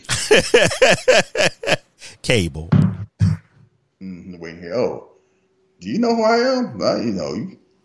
I'll pay all the police. If you don't get your money from the Chiefs, that's on you. Oh, you say that like you know me. Yeah, you talk to me. You never know. Give me a fucking cup of coffee. Yeah, cup of coffee. It's special. You see that? Special investigation. Special. And I know you out here with a chinchilla coat. So I know you got it like that. $10,000 a month. $10,000 in the 70s. Mm-hmm. That's why nobody wanted to mess with Frank Lucas. Like how he was basically funding a society. That's why how come they don't like if you wanted to stop drug dealers, you could. They don't want to. Yeah. Feeding too many people, too many hands were getting fed. You couldn't stop that train. Yeah. As long as I stop the train, then nobody eat no more. Like I ain't going back to being broke. Like you don't know how poverty hit different once you out of poverty. You ain't trying to go back. Cause then you realize how bad it was. AKA Roderick Strong. Mm-hmm. Yeah, he gonna get sent. Adam Cole gonna send his ass back to the trailer park. I mean, you got a point, but yeah. So he come home. Keep in mind, this happened on his wedding day. He's pissed. He pissed. He take the fur coat off and, like Jadakiss said, throw the fur in the fire, watch it burn like Frank. Yeah, let me tell you something. I get the anger. I get, like he was just thinking about, I broke my own rule. I'm out here wilding, and I knew I shouldn't have did that, but I did it for my wife, so he's angry. One thing, I ain't gonna burn the coat. What the fuck that's gonna do? You still got you know what I mean? Like it's done now. Burning the coat. I've been that mad. I mean, I've been that mad too. And it's kind of like I know it's like you wasting a coat. But I'm like, he can get another coat. Oh, clearly he can get as many coats he want. But I'm just saying that effect of burning the coat at that moment, I was just like, fuck it. You made the mistake. It ain't gonna help. But I think all men do that shit when we get mad and we do something stupid. And it's the coat to be a reminder of like what it costs, so you don't want to see that coat again. Yeah. So, meanwhile. Yeah, so after we get the breakdown, it's family dinner, and people have a whole different, like Richie out here eating a tuna fish with chips. Alone, like struggle life. This kid, how he getting cheeks? This how he live? Let me tell you something, and I'm not too ashamed to say this. I know what a struggle sandwich is. I maybe won't be tuna fish, but I've had that sandwich before, and it's just, you got to grind through that shit, bro. We all have. Yeah. But it's when we struggle. This man got a job. This man is a detective. He had enough money. He about to be a lawyer. He was living rough. Yeah, it might have been that he want to fix this quick. It's like, that's the whole thing. People don't realize how raggedy men live when they by themselves. Richie's the one who will be showing a picture of just the TV and mattress on the floor. He got a mattress on cinder blocks. Like, what's the problem? I mean, he Frank out here. Mm-hmm. He comfortable. Frank out here living good. Oh, they got the turkey out there. The family there eating well. And Thanos wake up, knock on his door. I'm gonna keep calling him Thanos or Cable. Too broke and kiss my ass. He see a turkey at the door. His car blows up. He hurt. You gonna get this money, but you gonna get taxed too. He was hurt. Yeah, he messed up my wedding day. Fuck you. And then it's like, oh, so let me talk to you, Stevie. Why you skipped the meeting with the Yankees? I don't want to play. I don't want to play ball no more. Why not? I want to be like you, Uncle Frank. I want to do what you do, and that's the whole thing. The point is, I do this so you don't have to do it. That's what normal people say. Frank don't say that, but he just understands. Like, I mean, yeah. That's how it goes. But it's like people normally do that. Like, Rocky, I'll fight so you ain't got to. That whole thing. I do these sacrifices so you don't have to do the sacrifices. Now I do it so you can do it too. But it's like, if they see how well you living and they love you, why would they want to go into family business? Yeah. I mean, even his mother said about his brothers, if you would have been a doctor, they would have been a doctor. So they just follow Frank. That's how the family is. The men are. They follow what he do. A lot of families are. And he was like, I got a problem, Frank. And what's the problem? Nicky Barnes is the looting the stuff. Because they show up, they're running, Nikki Club. Oh, let me talk to you. Do you got that scene? Or you remember the scene? Let's see. Do I have that scene? Let's see. This may not be it, so don't hold me to it. Blue Magic. That's a brand name. Like Pepsi. That's a brand name. I stand behind it. I guarantee it. They know that, even if they don't know me any more than they know the chairman of General Mills. That's all I got. Yeah, and it's like, when you take a perfect product and you make it imperfect, that's just greed, son. Well, Frank, if I want to, if I buy the product, it's mine. I can do whatever I want with it. Nah, that's not how it goes. It got trademarks and copyrights, infringements. What the fuck are you talking about, Frank? I call Red Magic. Call it Bowl Around Dog Shit. Okay, let's change the name. I would like that. See, it's infringements, copyrights. These are words I don't like, Frank. What happens? Like, sorry, Nikki. Excuse me, Nikki. Come to my place talking shit. Yeah, he got upset. Oof. And I understand both parts. I understand. And he like my man. Yep, that's all he got to say. Nikki start getting scared because like that's the whole thing. When somebody wild out and you don't, yeah, they don't know how people feel a certain way when you don't match the energy the way they think you should. Right. Especially when you calm, because either they feel like you don't care or you're a psychopath. I'm someone who's gotten that because people look at me like I'm like, why y'all looking at me like I'm Christian Bale in American Psycho? Like, leave me alone. I've learned that whole thing early on in my 20s.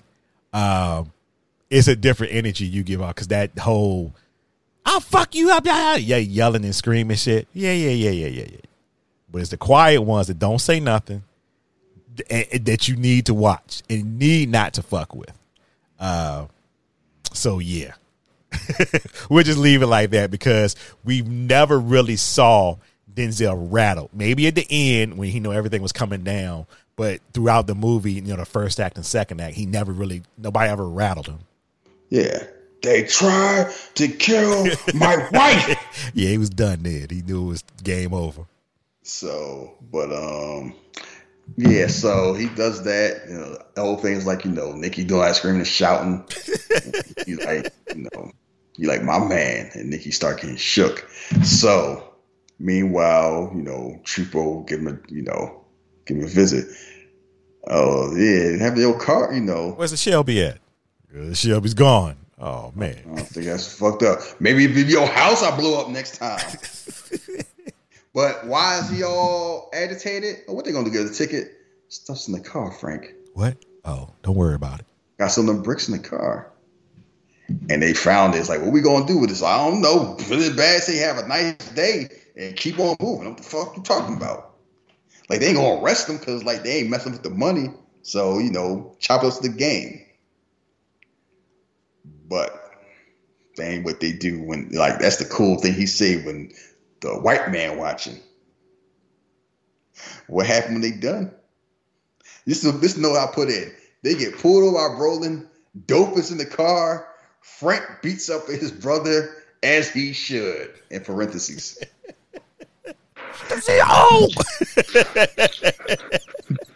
That man shook like, oh shit! This ass whooping that I earned is actually here. What shall I do? Yeah, that same look he had with Dr. Strange out busting out magic 2 weeks early. The surprise on his face, like, oh shit, he really whooping my ass. Yes, he is. Banging his head in that car. And them windows are thick. This is the 70s. Oh yeah. It take a lot of work to break that shit. Like, yeah. It's like, yeah, don't have dope in the car.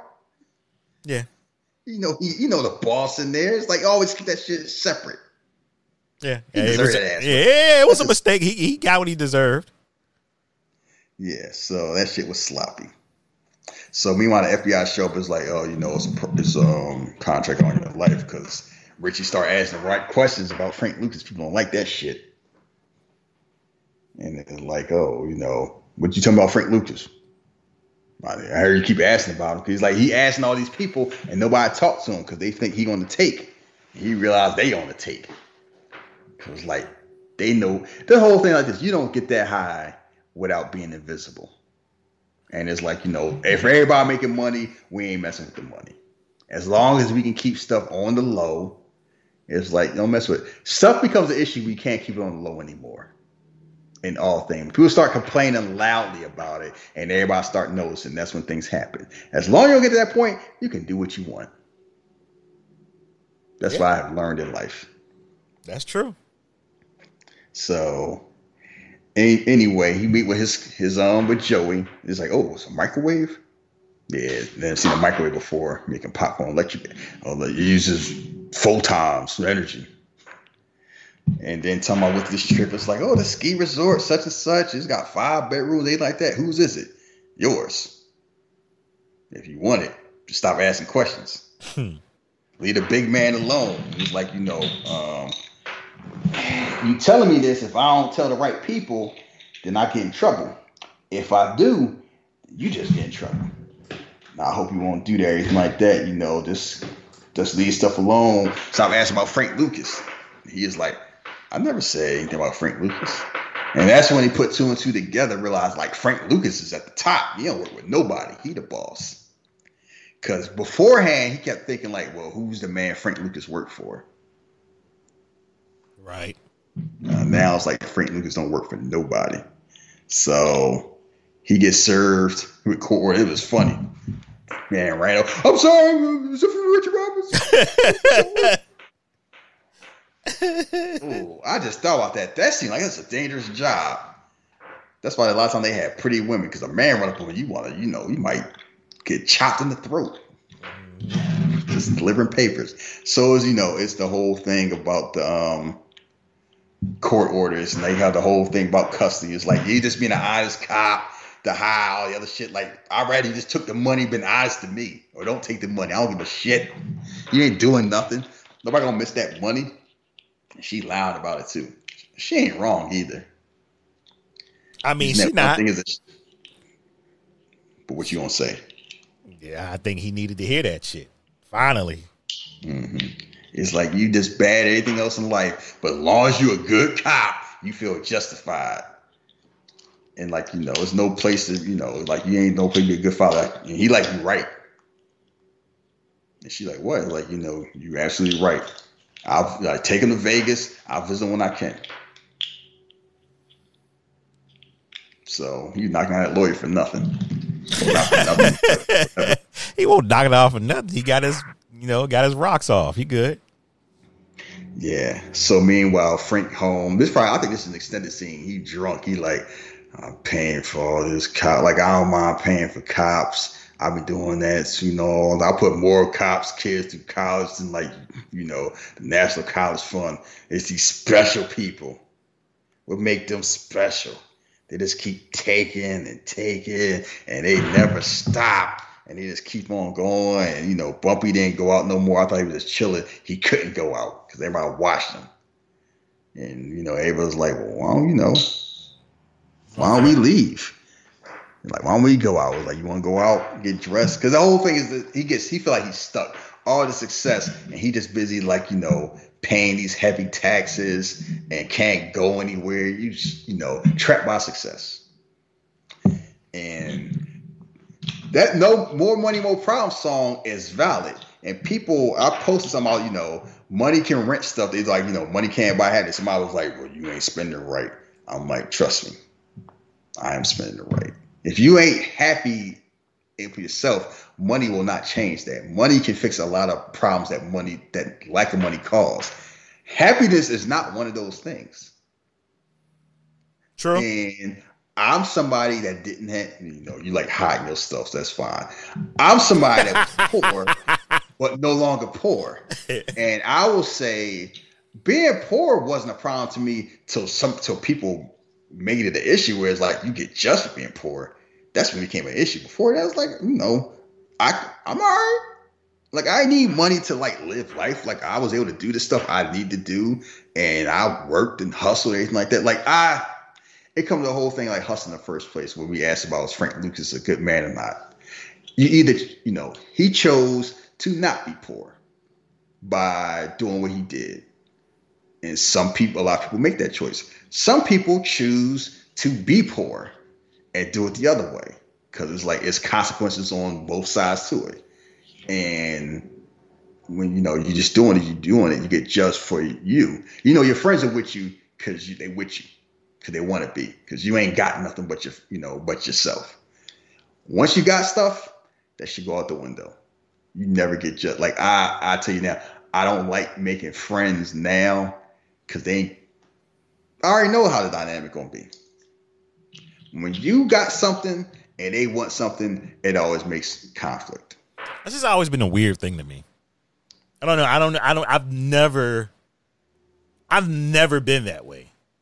I just don't care. Like, okay, even growing up, I remember maybe a friend or a homie got the Jordans. I knew at the time my family couldn't get them, or it wasn't. I didn't look and say, "Oh, I wish I had." You know what I'm saying? I didn't care that much, and maybe there's something wrong with me.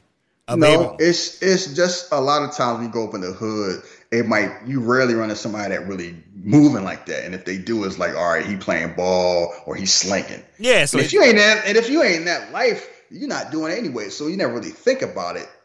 Besides, he got a nice pair of shoes. That's it. It's different when you're a grown up. When it's I make sure I gotta juggle which bill to pay, and make stuff meet, and then somebody that got a 3-car garage. Oh, cool. That's nice. I guess I'm just, I don't know. I never really cared much about, even as I got older. Yeah. But it's different once you got it. Yeah, I guess. Yeah, because it's easy to say, well, I don't care. It's like when you're young, nobody care about stuff like that. When you old and you got it, it only doesn't matter when you're around people who got it too. When you got it and they don't got it, they're going to be looking at you. Because same thing like Frank. His brothers and stuff, they all working, they doing well. But it's the cops and then the lawyers, the judges. It's y'all supposed to be the good guys. And I'm bribing y'all. So y'all, y'all keeping me around to make money for you. Y'all should be happy because y'all was broke. I elevated y'all and y'all complaining. So that's why he out here sipping straight from the bottle because he's mad. He's I'm rich, I can't do shit. And I trust me, I can relate, Frank. Fucking leeches. I just want to chill with my woman. Who ain't let me do that. I'm trying to get a fish sandwich. So you go out there and get some Chinese food. Make sure you get the sauce, sweet and sour sauce. Yellow sauce. Come on, don't stop playing. Don't forget that. The duck sauce. That's what it is. His homie Doc, talk about Ruby. Yeah. He seemed he at the most. It's funny where he seemed he in a movie the most he barely talk about him. Reuben Hudson. His driver, his bodyguard. Yeah, so they out there about to get some food, and then I'm gonna wait in the car. You turn the heat on. He don't got the keys, so you go get the keys from Doc. Make sure you get that sauce. And then he watching, see, it's a car there watching, so he know what's up. Gets Eve out the car. It's a hit. He get nicked. No one else get hit, and it's wife want to run. And it's kind of no, we ain't running nowhere. I'm Frank Lucas. I was born here. Where I'm gonna go. So my family here. I ain't running. We ain't running. Yeah. Huh? She's we can go wherever we want. I was you know what? Yeah, leave. Because this is the point where everybody tell them know when to cash out. Quitting while you ahead ain't the same thing as quitting. Yeah, pride. And it's the whole because it's rare to get that chance. When you get that chance, take it. Because I never wanted to be rich. Let me question. I never want to be the wealthy. For what? Why? It's like it's a burden. It is somebody got married to my, what do? You won the lottery, $1 billion. I'm I would keep enough to take care of me and immediate family, get the rest away. They're what? I'm what I'm going to use it for? You can elevate the community. I don't want to do that. Man, I'm not. This ain't lottery ticket. Relax. That's not my job. And it's like, once you do that, it's like, okay, you do that, then all you do is like people who don't get it complain, and it's like you could set up generations for you. I'm like, I'll be dead. If my fam, like, I could do that now without winning the lottery. Like, if I have kids, they can go to school and I can pay for it. And they won't have to worry about a house because I can sell mine and they can live where I'm at. Like, I don't need the generation. Well, like, I'm at the point where I can do that now. I don't need to win the lottery. For what? Buy more expensive stuff. Buy more stuff. It's just stuff. It's a burden. What? Employ people? I don't want to do that. I'm trying to chill. No, I don't want. I'm fine. It's like. So if I don't want to do all those things, what's the point? It just creates burden. And that's where Frank is now. He is the most powerful man in New York, and it's a headache. He trying to get some damn chicken wings. He getting shot. So so basically finds out, so Josh Brolin show up. He's like, heard Frank Corsican's tried to take a hit. The French Connection dope people they used to work. He put him out of business. I could protect New York. You got to keep an eye on Jersey. Make sure they don't hit him. So you miss, they don't mess with the money. His whole thing is like, keep an eye on Frank so he don't get shot next time. And Richie looking at him like, motherfucker, you out your goddamn mind. Man, we like, do cop work. We do things different in Jersey. We actually arrest crooks. And next time you show up, make sure you get proper courtesy. Tell us when you in my city. Thanos ain't like that. So Frank's without tomorrow. I paid, what you say? Level of security, level of comfort. I don't feel so comfortable right now. Oh, I got that. For being so successful, look at you. Success. It's got enemies, right? Lots of enemies. So your success took a shot at you. What are you gonna do now? How are you gonna kill it? You gonna become unsuccessful? Frank, we can be successful and have enemies, right? We can be unsuccessful too. We can have friends. He ain't wrong. No, he ain't.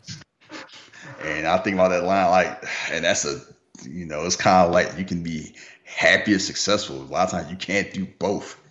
And that's why I like that grind culture. Like, it's toxic. And I don't want no, I'm like, watching this movie is weird now. Because you just see the whole thing. It's like, this movie basically says, like, how much is it worth it? Mm-hmm. And it's like, and it's easy to say, well, it's easy for you to say. I'm like, I can say it because it's different when you got it. So you actually can see how it is. And it's like, as somebody who has to, like, quote unquote, it's not just about me, it's work.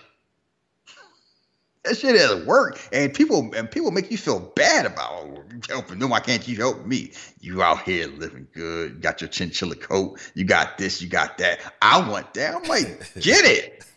Get the fuck out my face. Go. I tell people now, go call your congressman. What you talking to me for? Because I got a little bit. I ain't got it. You better get out my face. You better go ask Ted Cruz. Good Lord. Tell me what I got. And the whole thing is like, and how you gonna change that? You gonna become unsuccessful? They tried to kill my wife. Denzel gotta get one Denzel line in the movie. That's his whole Denzel line. He punched in his chest. He's like, that's what happened. And that's what does happen. And like, what you gonna do? Be broken, have friends? You can do that. That make you feel better. So he chooses not to do that.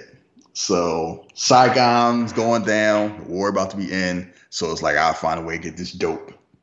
So 2,000 keys. That's the whole thing. Because everybody's like, what we going to do? It's over. You talking about, baby, it's over. Everybody going home. We like, fuck that, over. I'm coming myself. You coming over here? Click. He coming over there. And while he traveling, shit go down. A lot of shit go down. What's the first thing? You remember the first thing that happened, Jeff? No, I can't remember the first things. First things happen is Jimmy wilding out again. Oh shit! Yeah, damn. Shot his girl. He's crazy. Pow! Oh, I'm sorry. What did you think was gonna happen? RZA do not like it when you put your hand on his black queens. What the fuck is you thinking? He's out there ready to strangle this dude. So yeah, she should have said, "I saw you dancing with that white bitch." Attempted murder. It's like murder one. You can go, or you can just walk out of here. So basically, snitch, get a wire. And he fucking coked up, so his decision making is erratic. Yeah, honor among thieves. That shit a lie. So he get there. The general is like, you know what? Dope will be here. It's this out. This drugs will outgrow the soldiers and everything like this. So I'll be here. But as far as you, like, how you gonna get it out? It's like, I'll find a way. He's like, this might not behoove me to say it, but quitting while you're the head isn't the same as quitting. You don't really cash out. It's like, cash out. He's like, telling him, like, how you gonna move it? He's telling him, bro, he's pretty much telling him, you ahead. You are ahead. Just stop.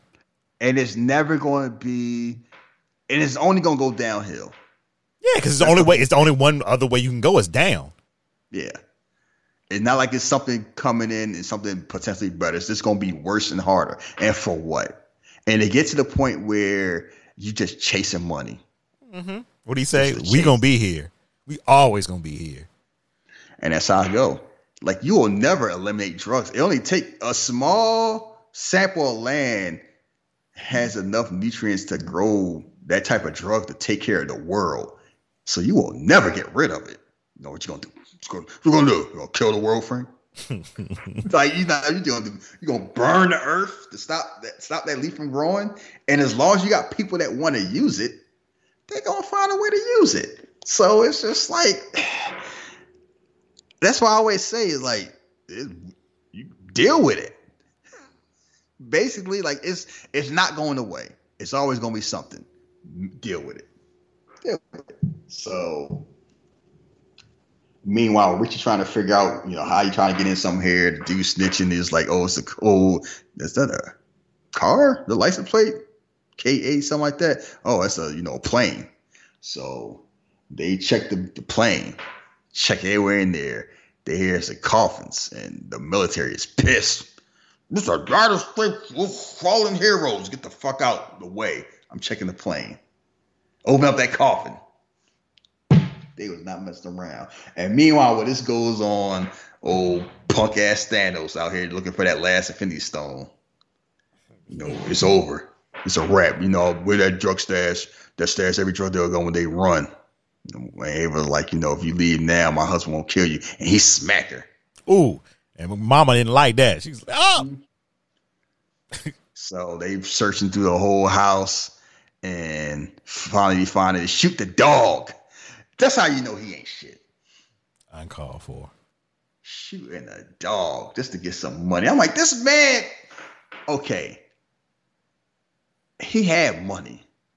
He was getting money before he even met Frank. Then he was getting all the money he was getting from Frank. This is just like, he thought he was going to get away with it? He thought he was going to Bigfoot him. That's all. Yeah, because like Frank ain't going to shoot no cop. Because Frank was thinking about it. We get to that when we get to that. So they search the plane. They don't find anything. And then homie is like, well, if you check the United States military for drugs, that's under the assumption that the United States military is in the drug deal business. And I will not stand for that. Blah, blah, blah. And he's trying to break it like, Frank, you're about to be a career. What's going on? We got tips that Frank Lucas. Like, who is this Frank Lucas? I never heard of him. Who does he work for? What family? He don't work for anybody. Oh, you about to have your career until you crack your jokes. You don't work for anybody? You trying to tell me this, there's never been a nigger that's been up under your charge in 100 years. Like, maybe you get your head out your ass. You will understand what's going on. Like, and then he called him a kike.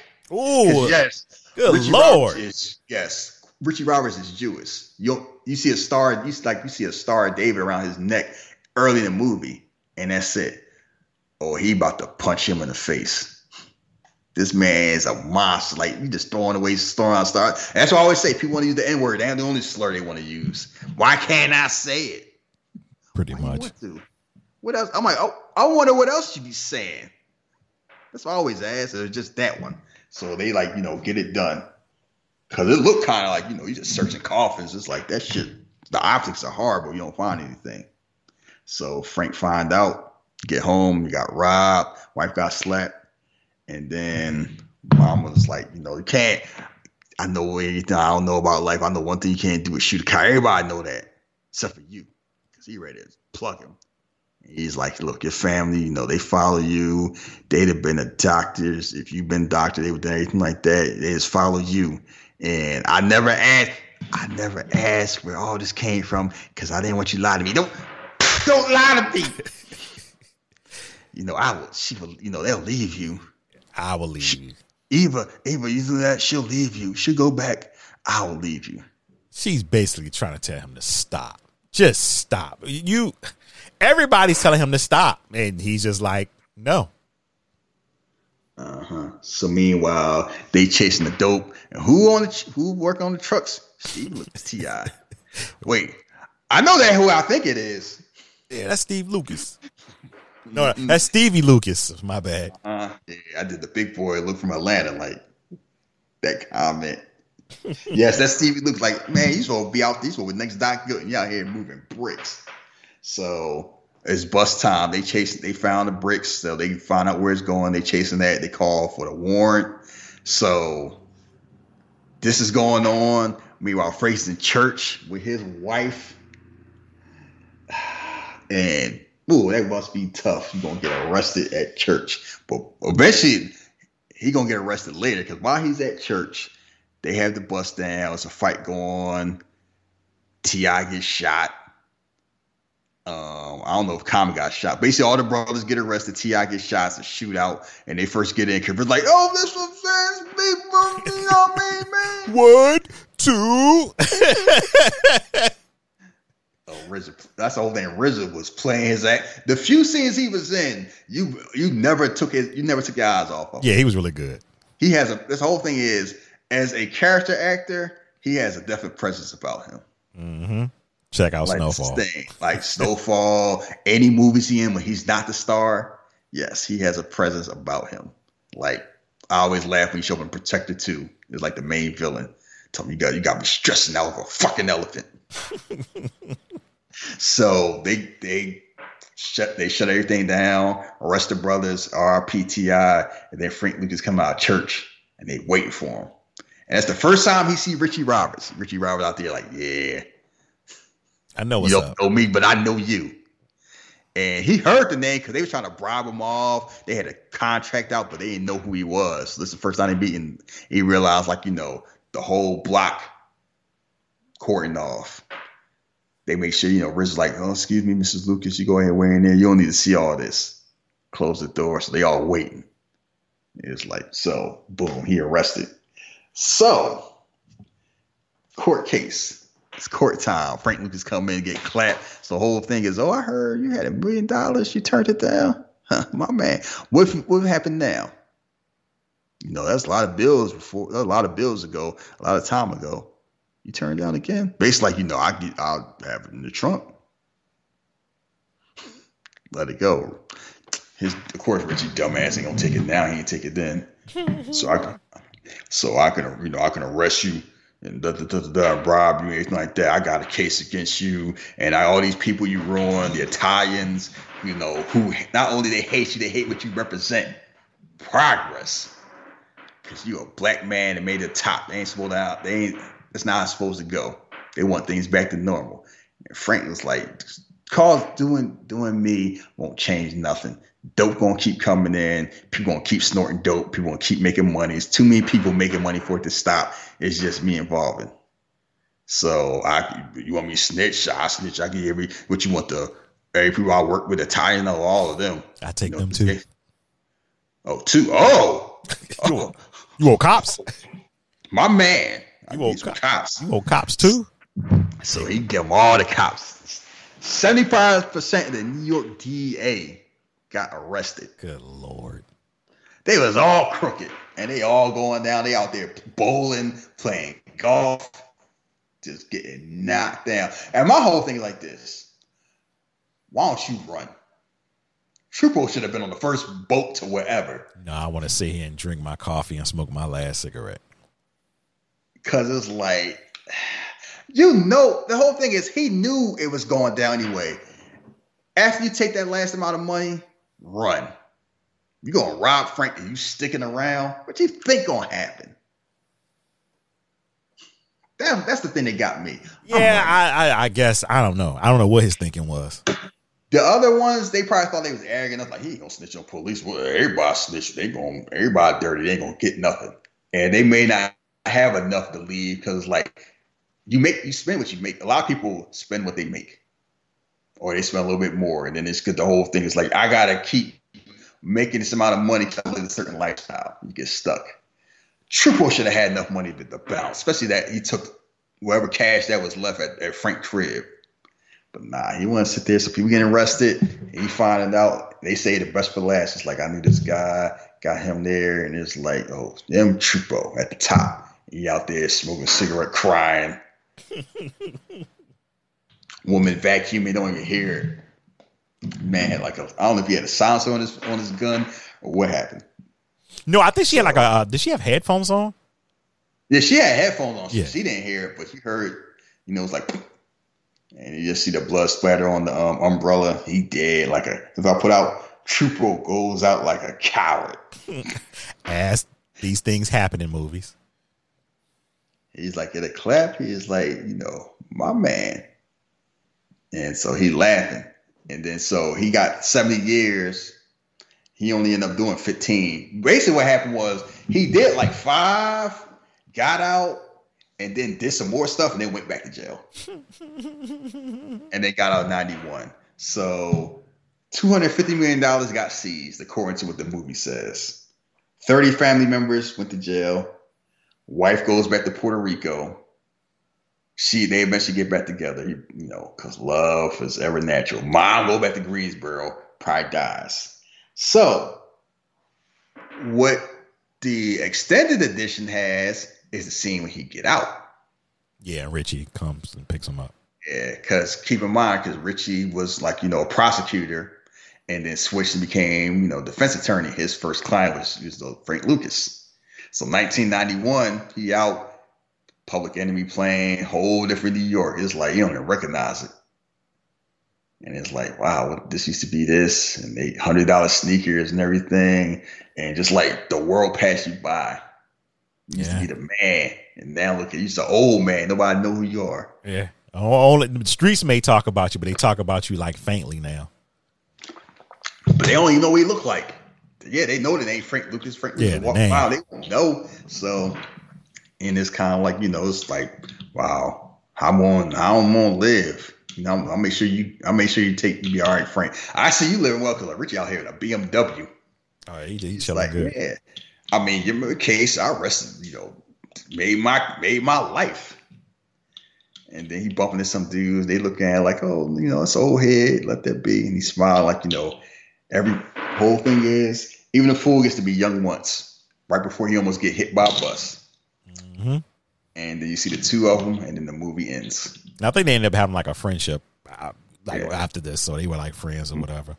And but like somebody was asking me why was he like holding his coffee like that? I said I think like he had arthritis. Frank Lucas had arthritis. I didn't know about it. Like I think it was he died he eventually he got in a car accident, broke his legs, ended up dying while he was in a wheelchair, like in his 80s.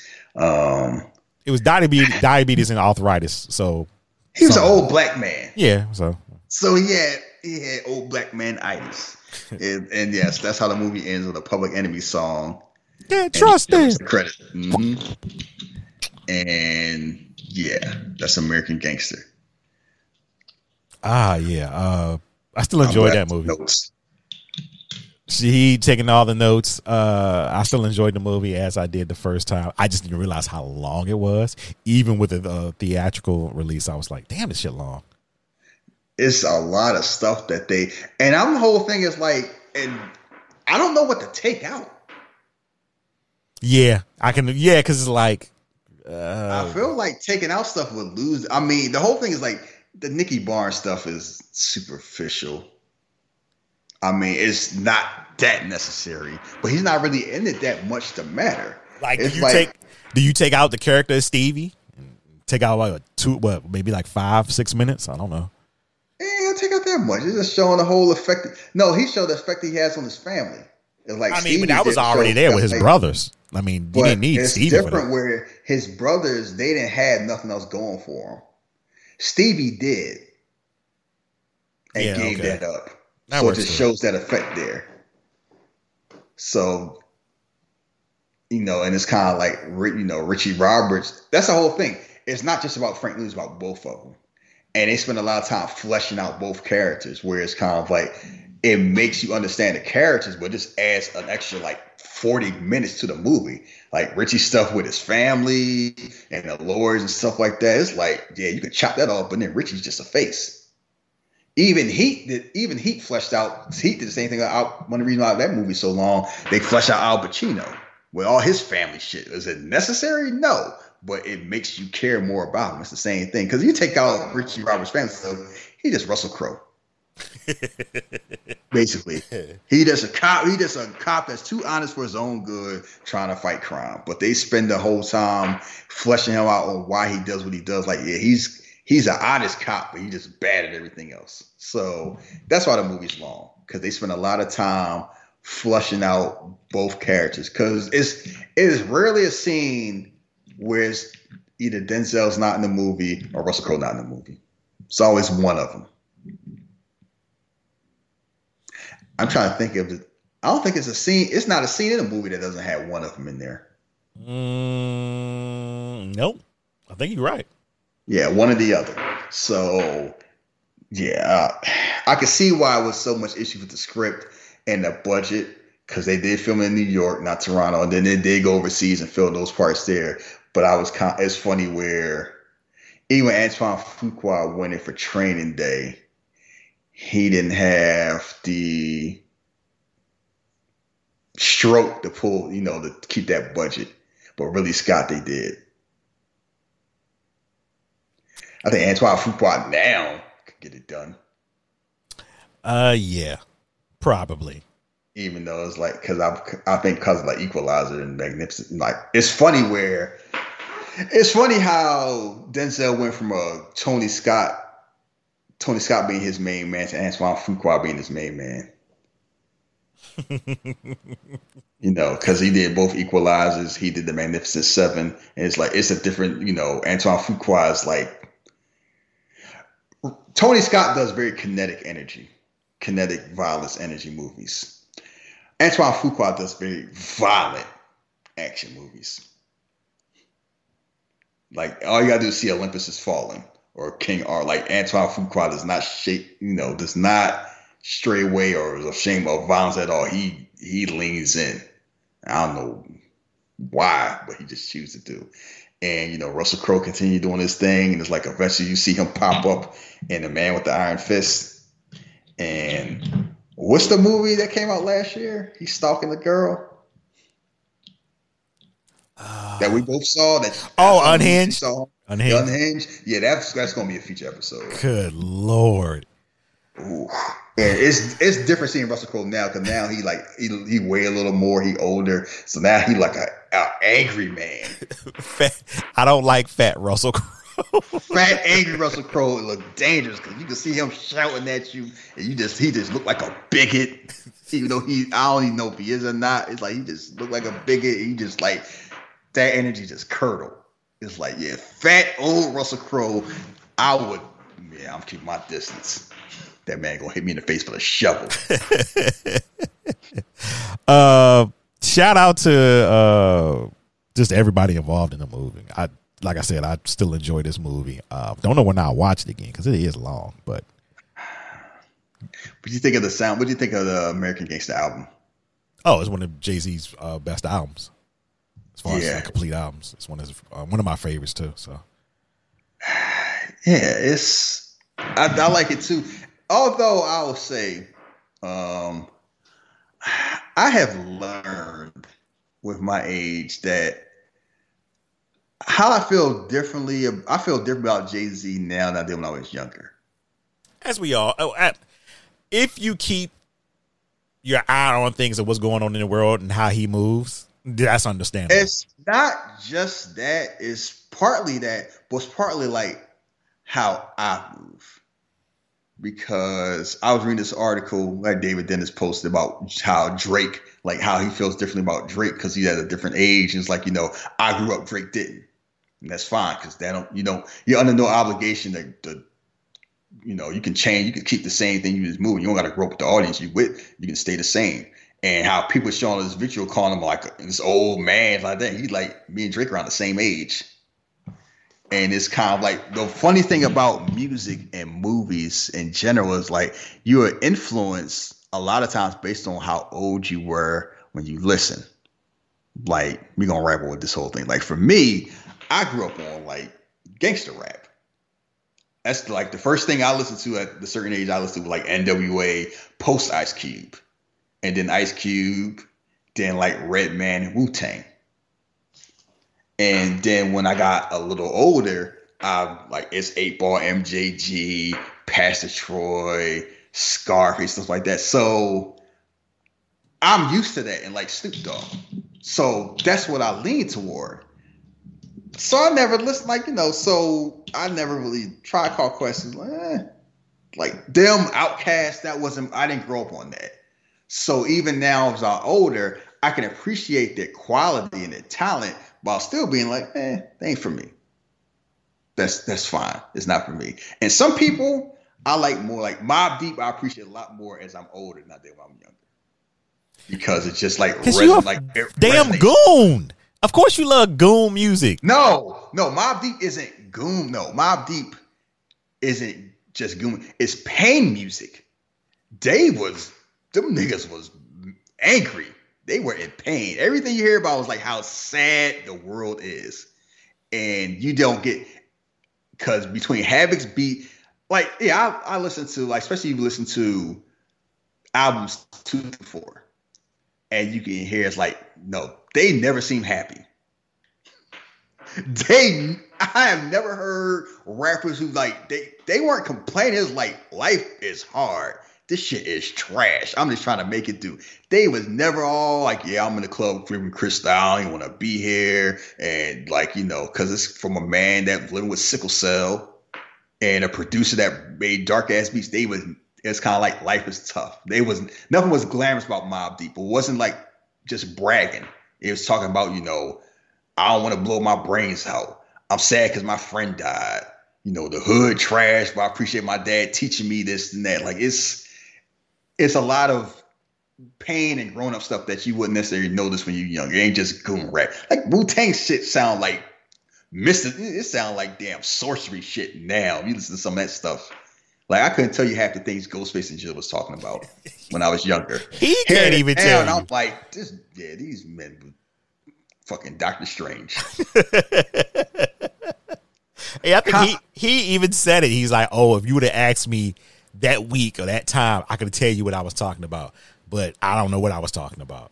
Sometimes you just put off the thing. And I use that example with Jay-Z and Nas is kind of like, I like Jay-Z more than Nas when I was younger, and I like Nas more than Jay-Z when I'm older.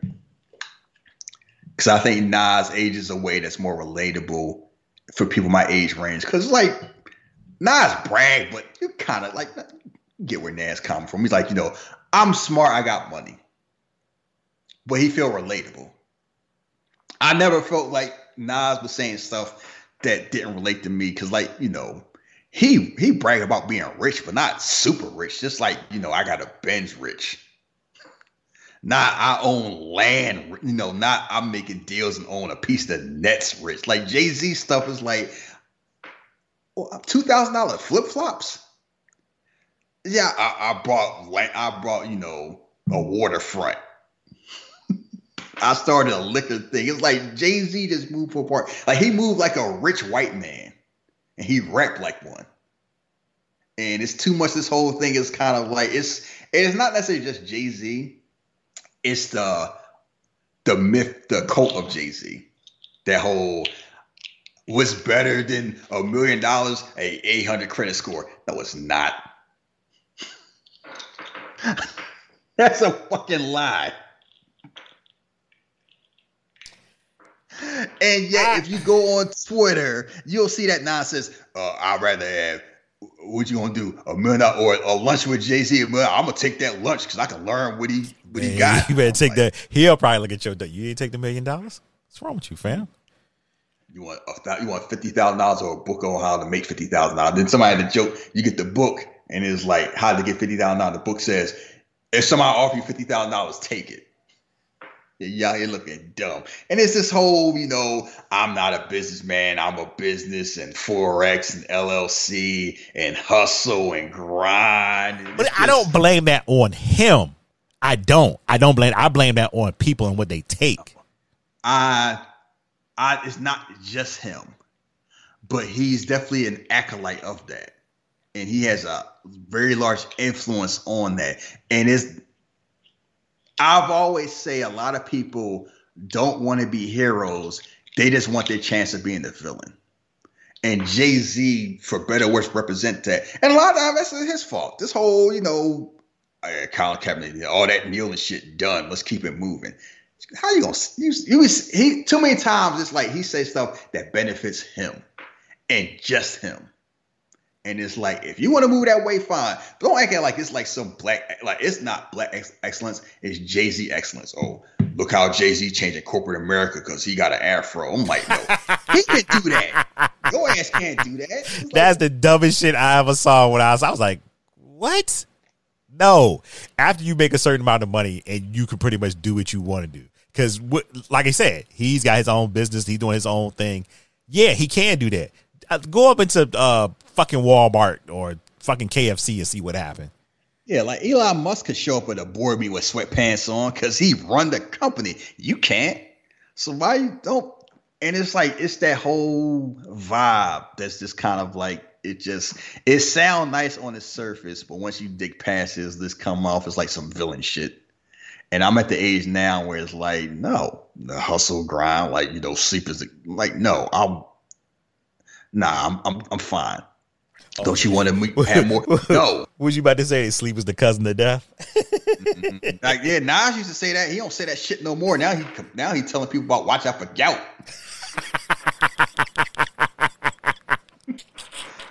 Make sure you drink your cranberry juice. Make sure you drink your juice. Yeah, drink your cherry juice out there, people.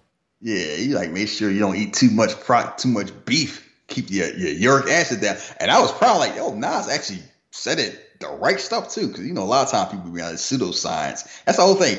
Nas ain't dumb at all. Like, he may not be school educated, but he's not ignorant. You can tell he's somebody that, like, that researches stuff. Yeah, he definitely reads. And he does it more than he used to, because a lot of stuff he's younger, some of that stuff kind of sounded like, sideways, but we all say weird shit when we're young. Basically, he really is the Bonds character now. He bought in. He is someone that has aged like a grown-up. Ice Cube also aged like a grown-up when he rapped. Other people are still rapping the same way. Like I remember Redman was doing something like, I'm in my 40s. I'm talking about flossing. That shit dumb. I got what I got. Like I don't just rap for clout at this point. I'm just, I do it because I enjoy doing it. Make sure the bills paid. You hit a certain age, it's kind of like, act your age. And I've been thinking about acting my age. I realized we're about to wrap up. I've become a Twitter curmudgeon. Oh, Twitter who? Curmudgeon. Explain. I just see people too many times. People be like cracking their little jokes and everything like that, thinking they funny, and I know I do. I just frown my face. I'm like, y'all. You can't frown your face up, and you do the same shit, even unintentionally. You do the same shit. I limit mine. True, and it's the certain things. But y'all be joking about everything. Everything is a joke till it ain't a joke. So, like I say, everything funny till it's time to bury your aunt. And then it's GoFundMe time. It's like, we need to get together. Get me home. I ain't going. Better as a community. Did you see how many help me get home things popped up? Like, it was like one, and then it's like, guess what? Oof. No, you want to know why? Because I don't search those parts of Twitter. So the one I saw was the one everybody was talking about, the one Atlanta at $400 one way, and then struggling. Guess what? It happens. It's gonna happen next year. It always happens. People move wild. They don't have a backup. Let me give you some advice. I'm just gonna say this. Well, not you, but I'm gonna give somebody some advice that may be listening to this. If all you got is $400, don't go nowhere, and you banking on the next check to hit for whatever reason that you there and whatever you go to, don't go if you ain't got the money then and now, because it's a good chance, it's a possibility you could be out there looking crazy. And I'm not saying she was looking crazy, but if you ain't got the money, don't travel. She would say people who have a plan B don't move that well, because it's like you got to have your plan A and stick to it and give 100%. That's that hustler, it's that motivational Twitter. Everybody knows successful got one plan A. That's all they got. Ain't no plan B. Ain't nothing back up. They just do it. They make it work. Yeah, and that shit sound real good till you can't make it work. Then you're stranded and stuck. God, I had somebody explain this to me at work, and they told me it worked for them. So supposedly they went to Vegas. They took a trip to Vegas for 2 days. They went to Vegas with $200. That's all they had. Everything was paid for already, but that's all they had to move with. They gambled with their money. They got down to their last, maybe I say 75. They ended up making money betting, gambling by luck. Ended up getting like over $500. So they went to 200, almost lost their money, but left out with 500. So I guess that's a win. I guess, but you just can't be around people like. I don't never understand that. That's because we're adults with responsibilities, and it's easy for us to say that because it's like, but guess what? If you can't make it back, don't go. That's what I'm saying. Don't fucking go. One way shit. Like you are not. You ain't the bride. I'm going one way. Like no. If you can't at least afford a round trip and housing, stay your ass at home. Stay home. Stay home. And it's like, nah, I'm gonna do this. I'm gonna get some. Kyrie Irving is not gonna make you rich. And another thing, if you do travel, don't do the shared rooms thing. Just get a room by yourself. Yeah, nah, that's the whole thing. It'd be like 8. I always travel myself with my wife, and it's kind of like this whole 6 to a room shit. I was like, don't do. Even when I was by myself, I'm by my shit. I ain't share with one person at most. 7. Yeah, if you do 1. Once you start getting 4 and 5 people, I just sleep on the floor. What are we doing? What is the Boy Scouts? I just sleep on the floor. No, I just sleep in this chair right here. All that for vibes. That shit don't even seem fun. Stop being. We all been poor. You guys know what I did? You know why I didn't do what I was poor? Travel. Because that shit did not seem fun. I wasn't going somewhere I couldn't afford to have fun. That's dumb. And it's like you're doing this during a pandemic. Yeah, that's the biggest thing about that. I'm glad she got the money. Hopefully her story is true. I'm glad she got to get home. I think she was from New York, but yeah, everything after that. Everybody just came with their story. But anyway, moving on from that. Before we get out of here, did you get a chance to watch Coming to America yet? Yes. I didn't get the chance to watch it, but what are your initial thoughts, or did you like it or did you didn't like it? It's fine. Okay. I enjoyed it. The whole thing is it's for people who watched the first one and grew up. Okay, thank you. That's what I need to know. I won't go into spoilers, but it's funny. The reaction has been, it's kind of like, it's some people that's like they expected more because nostalgia told them the movie was different. Like, I think it depends on how you looked at the first one and how you are now. Because a lot of people is like, they put the first one on the super pedestal and now they expect that same feeling. They're not going, and they ain't get it, so they're disappointed. And I was like, no, they grew up, you grew up. And don't let nostalgia have you out here looking stupid. So you got that vibe. You got the whole vibe about how insensitive it is because it's kind of like, it's costly, this and that. And it's like, it's not malicious, but it's aged better than the first one. But like the first one is what the first one is. And it's kind of like, it's a fairy tale movie. Treat it like that. That's all it is. It's a fairy tale movie with black people, with black excellence, and with black people enjoying themselves. And it's just good seeing seeing Eddie Murphy again, we've seen Eddie Murphy making his comeback, seeing Arsenio Hall basically looking the same, seeing John Amos actually looking alive, he looked old, but he I'm still here, basically. Yeah, Louis Anderson pops up. It's like seeing people you saw from back in the day, seeing them again. And I won't go into the detail thing. And yes, Wesley Snipes is a very funny man. That's one thing that's been consistent. Yes. He is very funny. It's like he enjoys, and it's funny. I was talking to, I'm about to say my friend Lexi, like she ain't a damn Oscar nominated director. And she was saying how she didn't realize how funny Wesley Snipes was because all she thought about was like the action guy. Cause it's like, and then I remember she didn't grow up here. She grew up in Germany. So it's like, they may not have seen White Men Can't Jump. Yeah. Or they think about like Passion 57 and like Blade. I'm like, if you see Wesley Snipes Action Man, then something like this is like, oh, I didn't know he was funny. It's like, no, Wesley is funny. It just depends on if you saw his other stuff.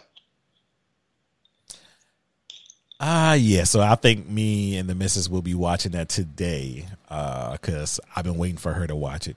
We had the time both together. It's all Saturday. It's like 2 hours. It's the whole thing is I enjoyed it. It was what I expected. I wasn't expecting this because Coming to America wasn't this. I think a lot of times we elevated more than what it was because of how rare it was and how important it was as our youth.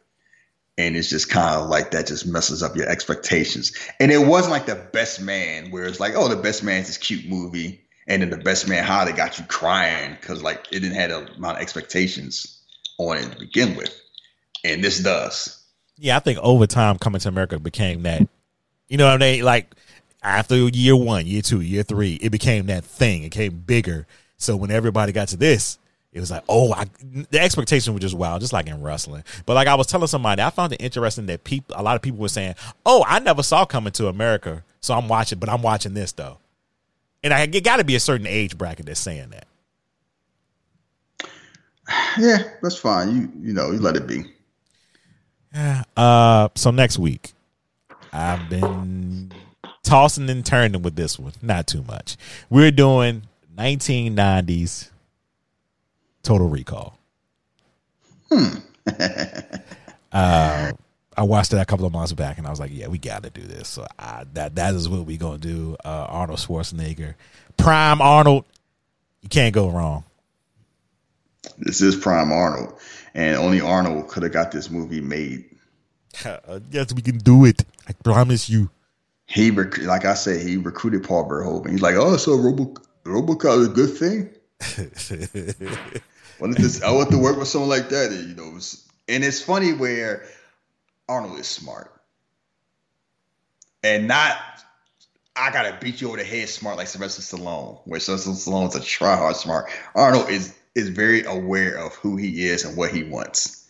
And Total Recall, I'm glad you picked it because one of my favorite movies. And the only Paul Verhoeven movie where I got the point the first time I watched it and not missing what he was doing, because trust me, let's just say RoboCop and Starship Troopers hit a lot different when I got older than when I got younger. I bet with Starship Troopers.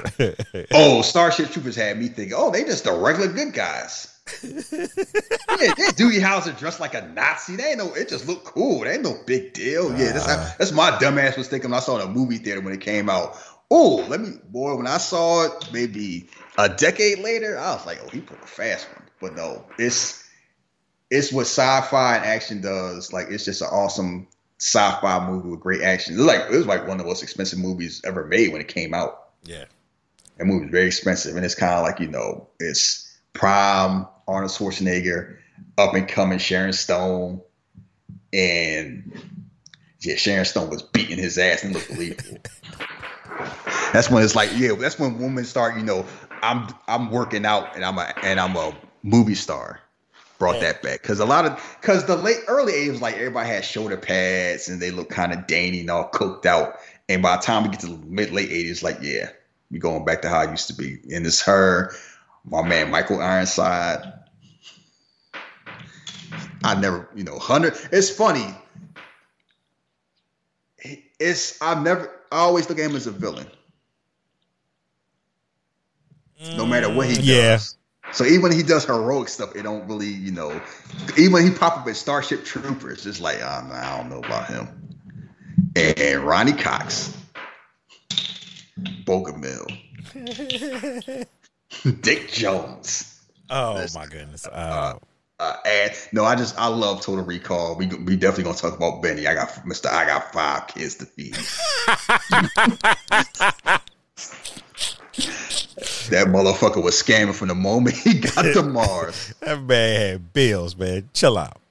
But yeah, that's what we're gonna do. Anything else that we need to talk about? No, there isn't. What other movies have you seen?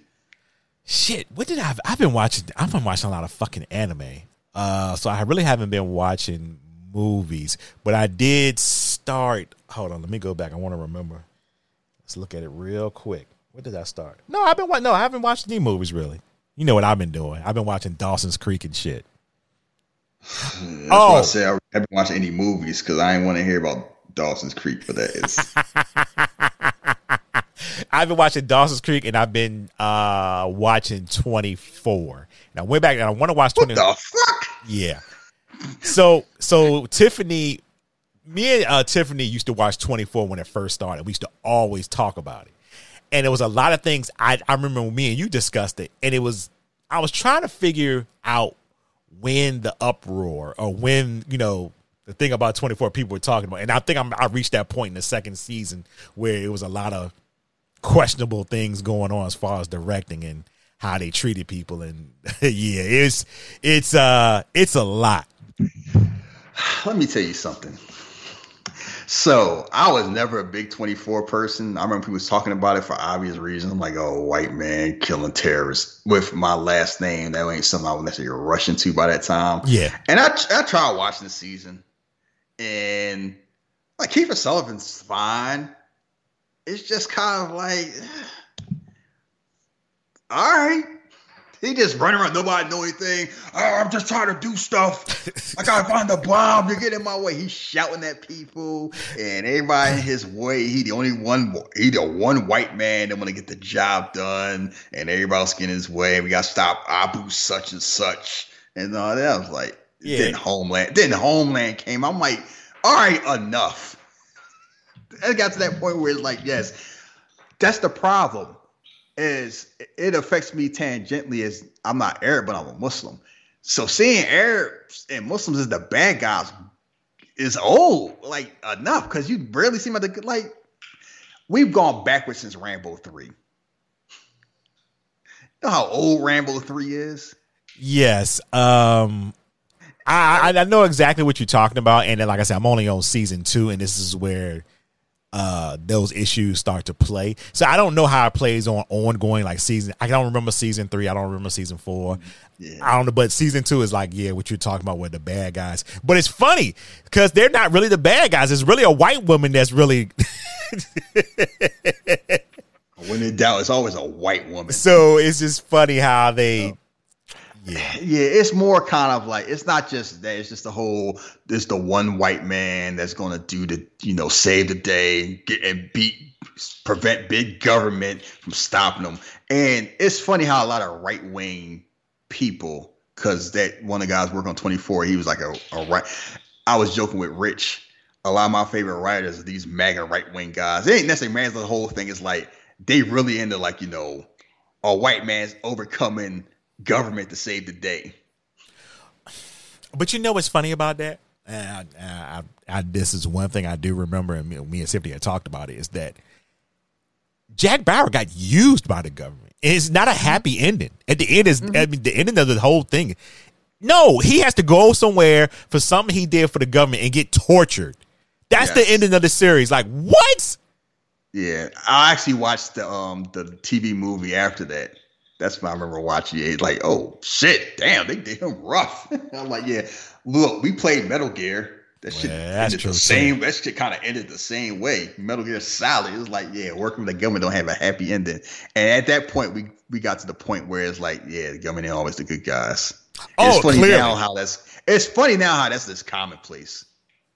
Yeah, because throughout the series, that's like you get the first. Oh, thank you, Jack. Second season. Oh, thank you, Jack. Third season. Yeah, thank you. But 4 seasons, we don't know you. 5th season. Who the fuck is Jack? He turned on us. It's just insane. And he's still like, I love my country, so I'm going to keep doing this. Man, yeah. Yeah, basically what I said. So, no. So, yeah, I get it. I've been about to wrap up. So, I finished watching Outside the Wire. Oh, so verdict.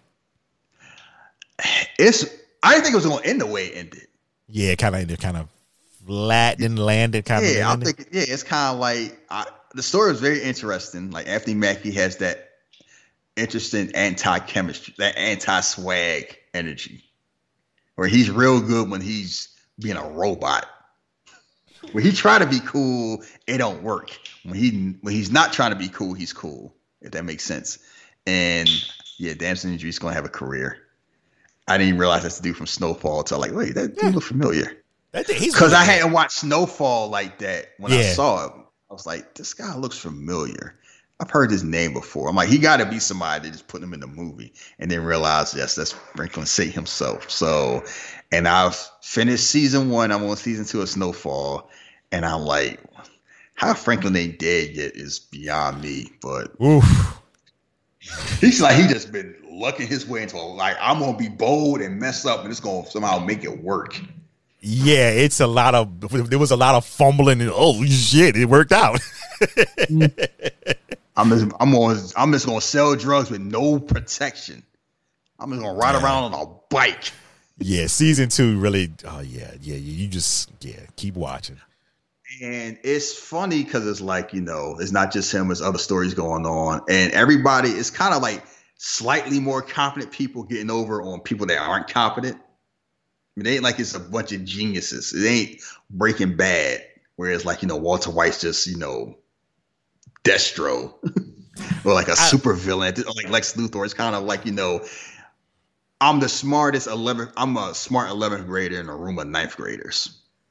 When you get to a certain point, probably be after season 2, I'm going to ask you a question. And the question is, how valuable do you think his mother is in the show? Because I think she's the MVP now, as far as what's going on now. Because of I can tell now. Yeah, because it's like she's one of the only like positive God points to keep him straight. Because everybody else is like either leeches or just flat out enemies. Well, it's a different dynamic now, and I just think she's doing an awesome job as far as her arc goes.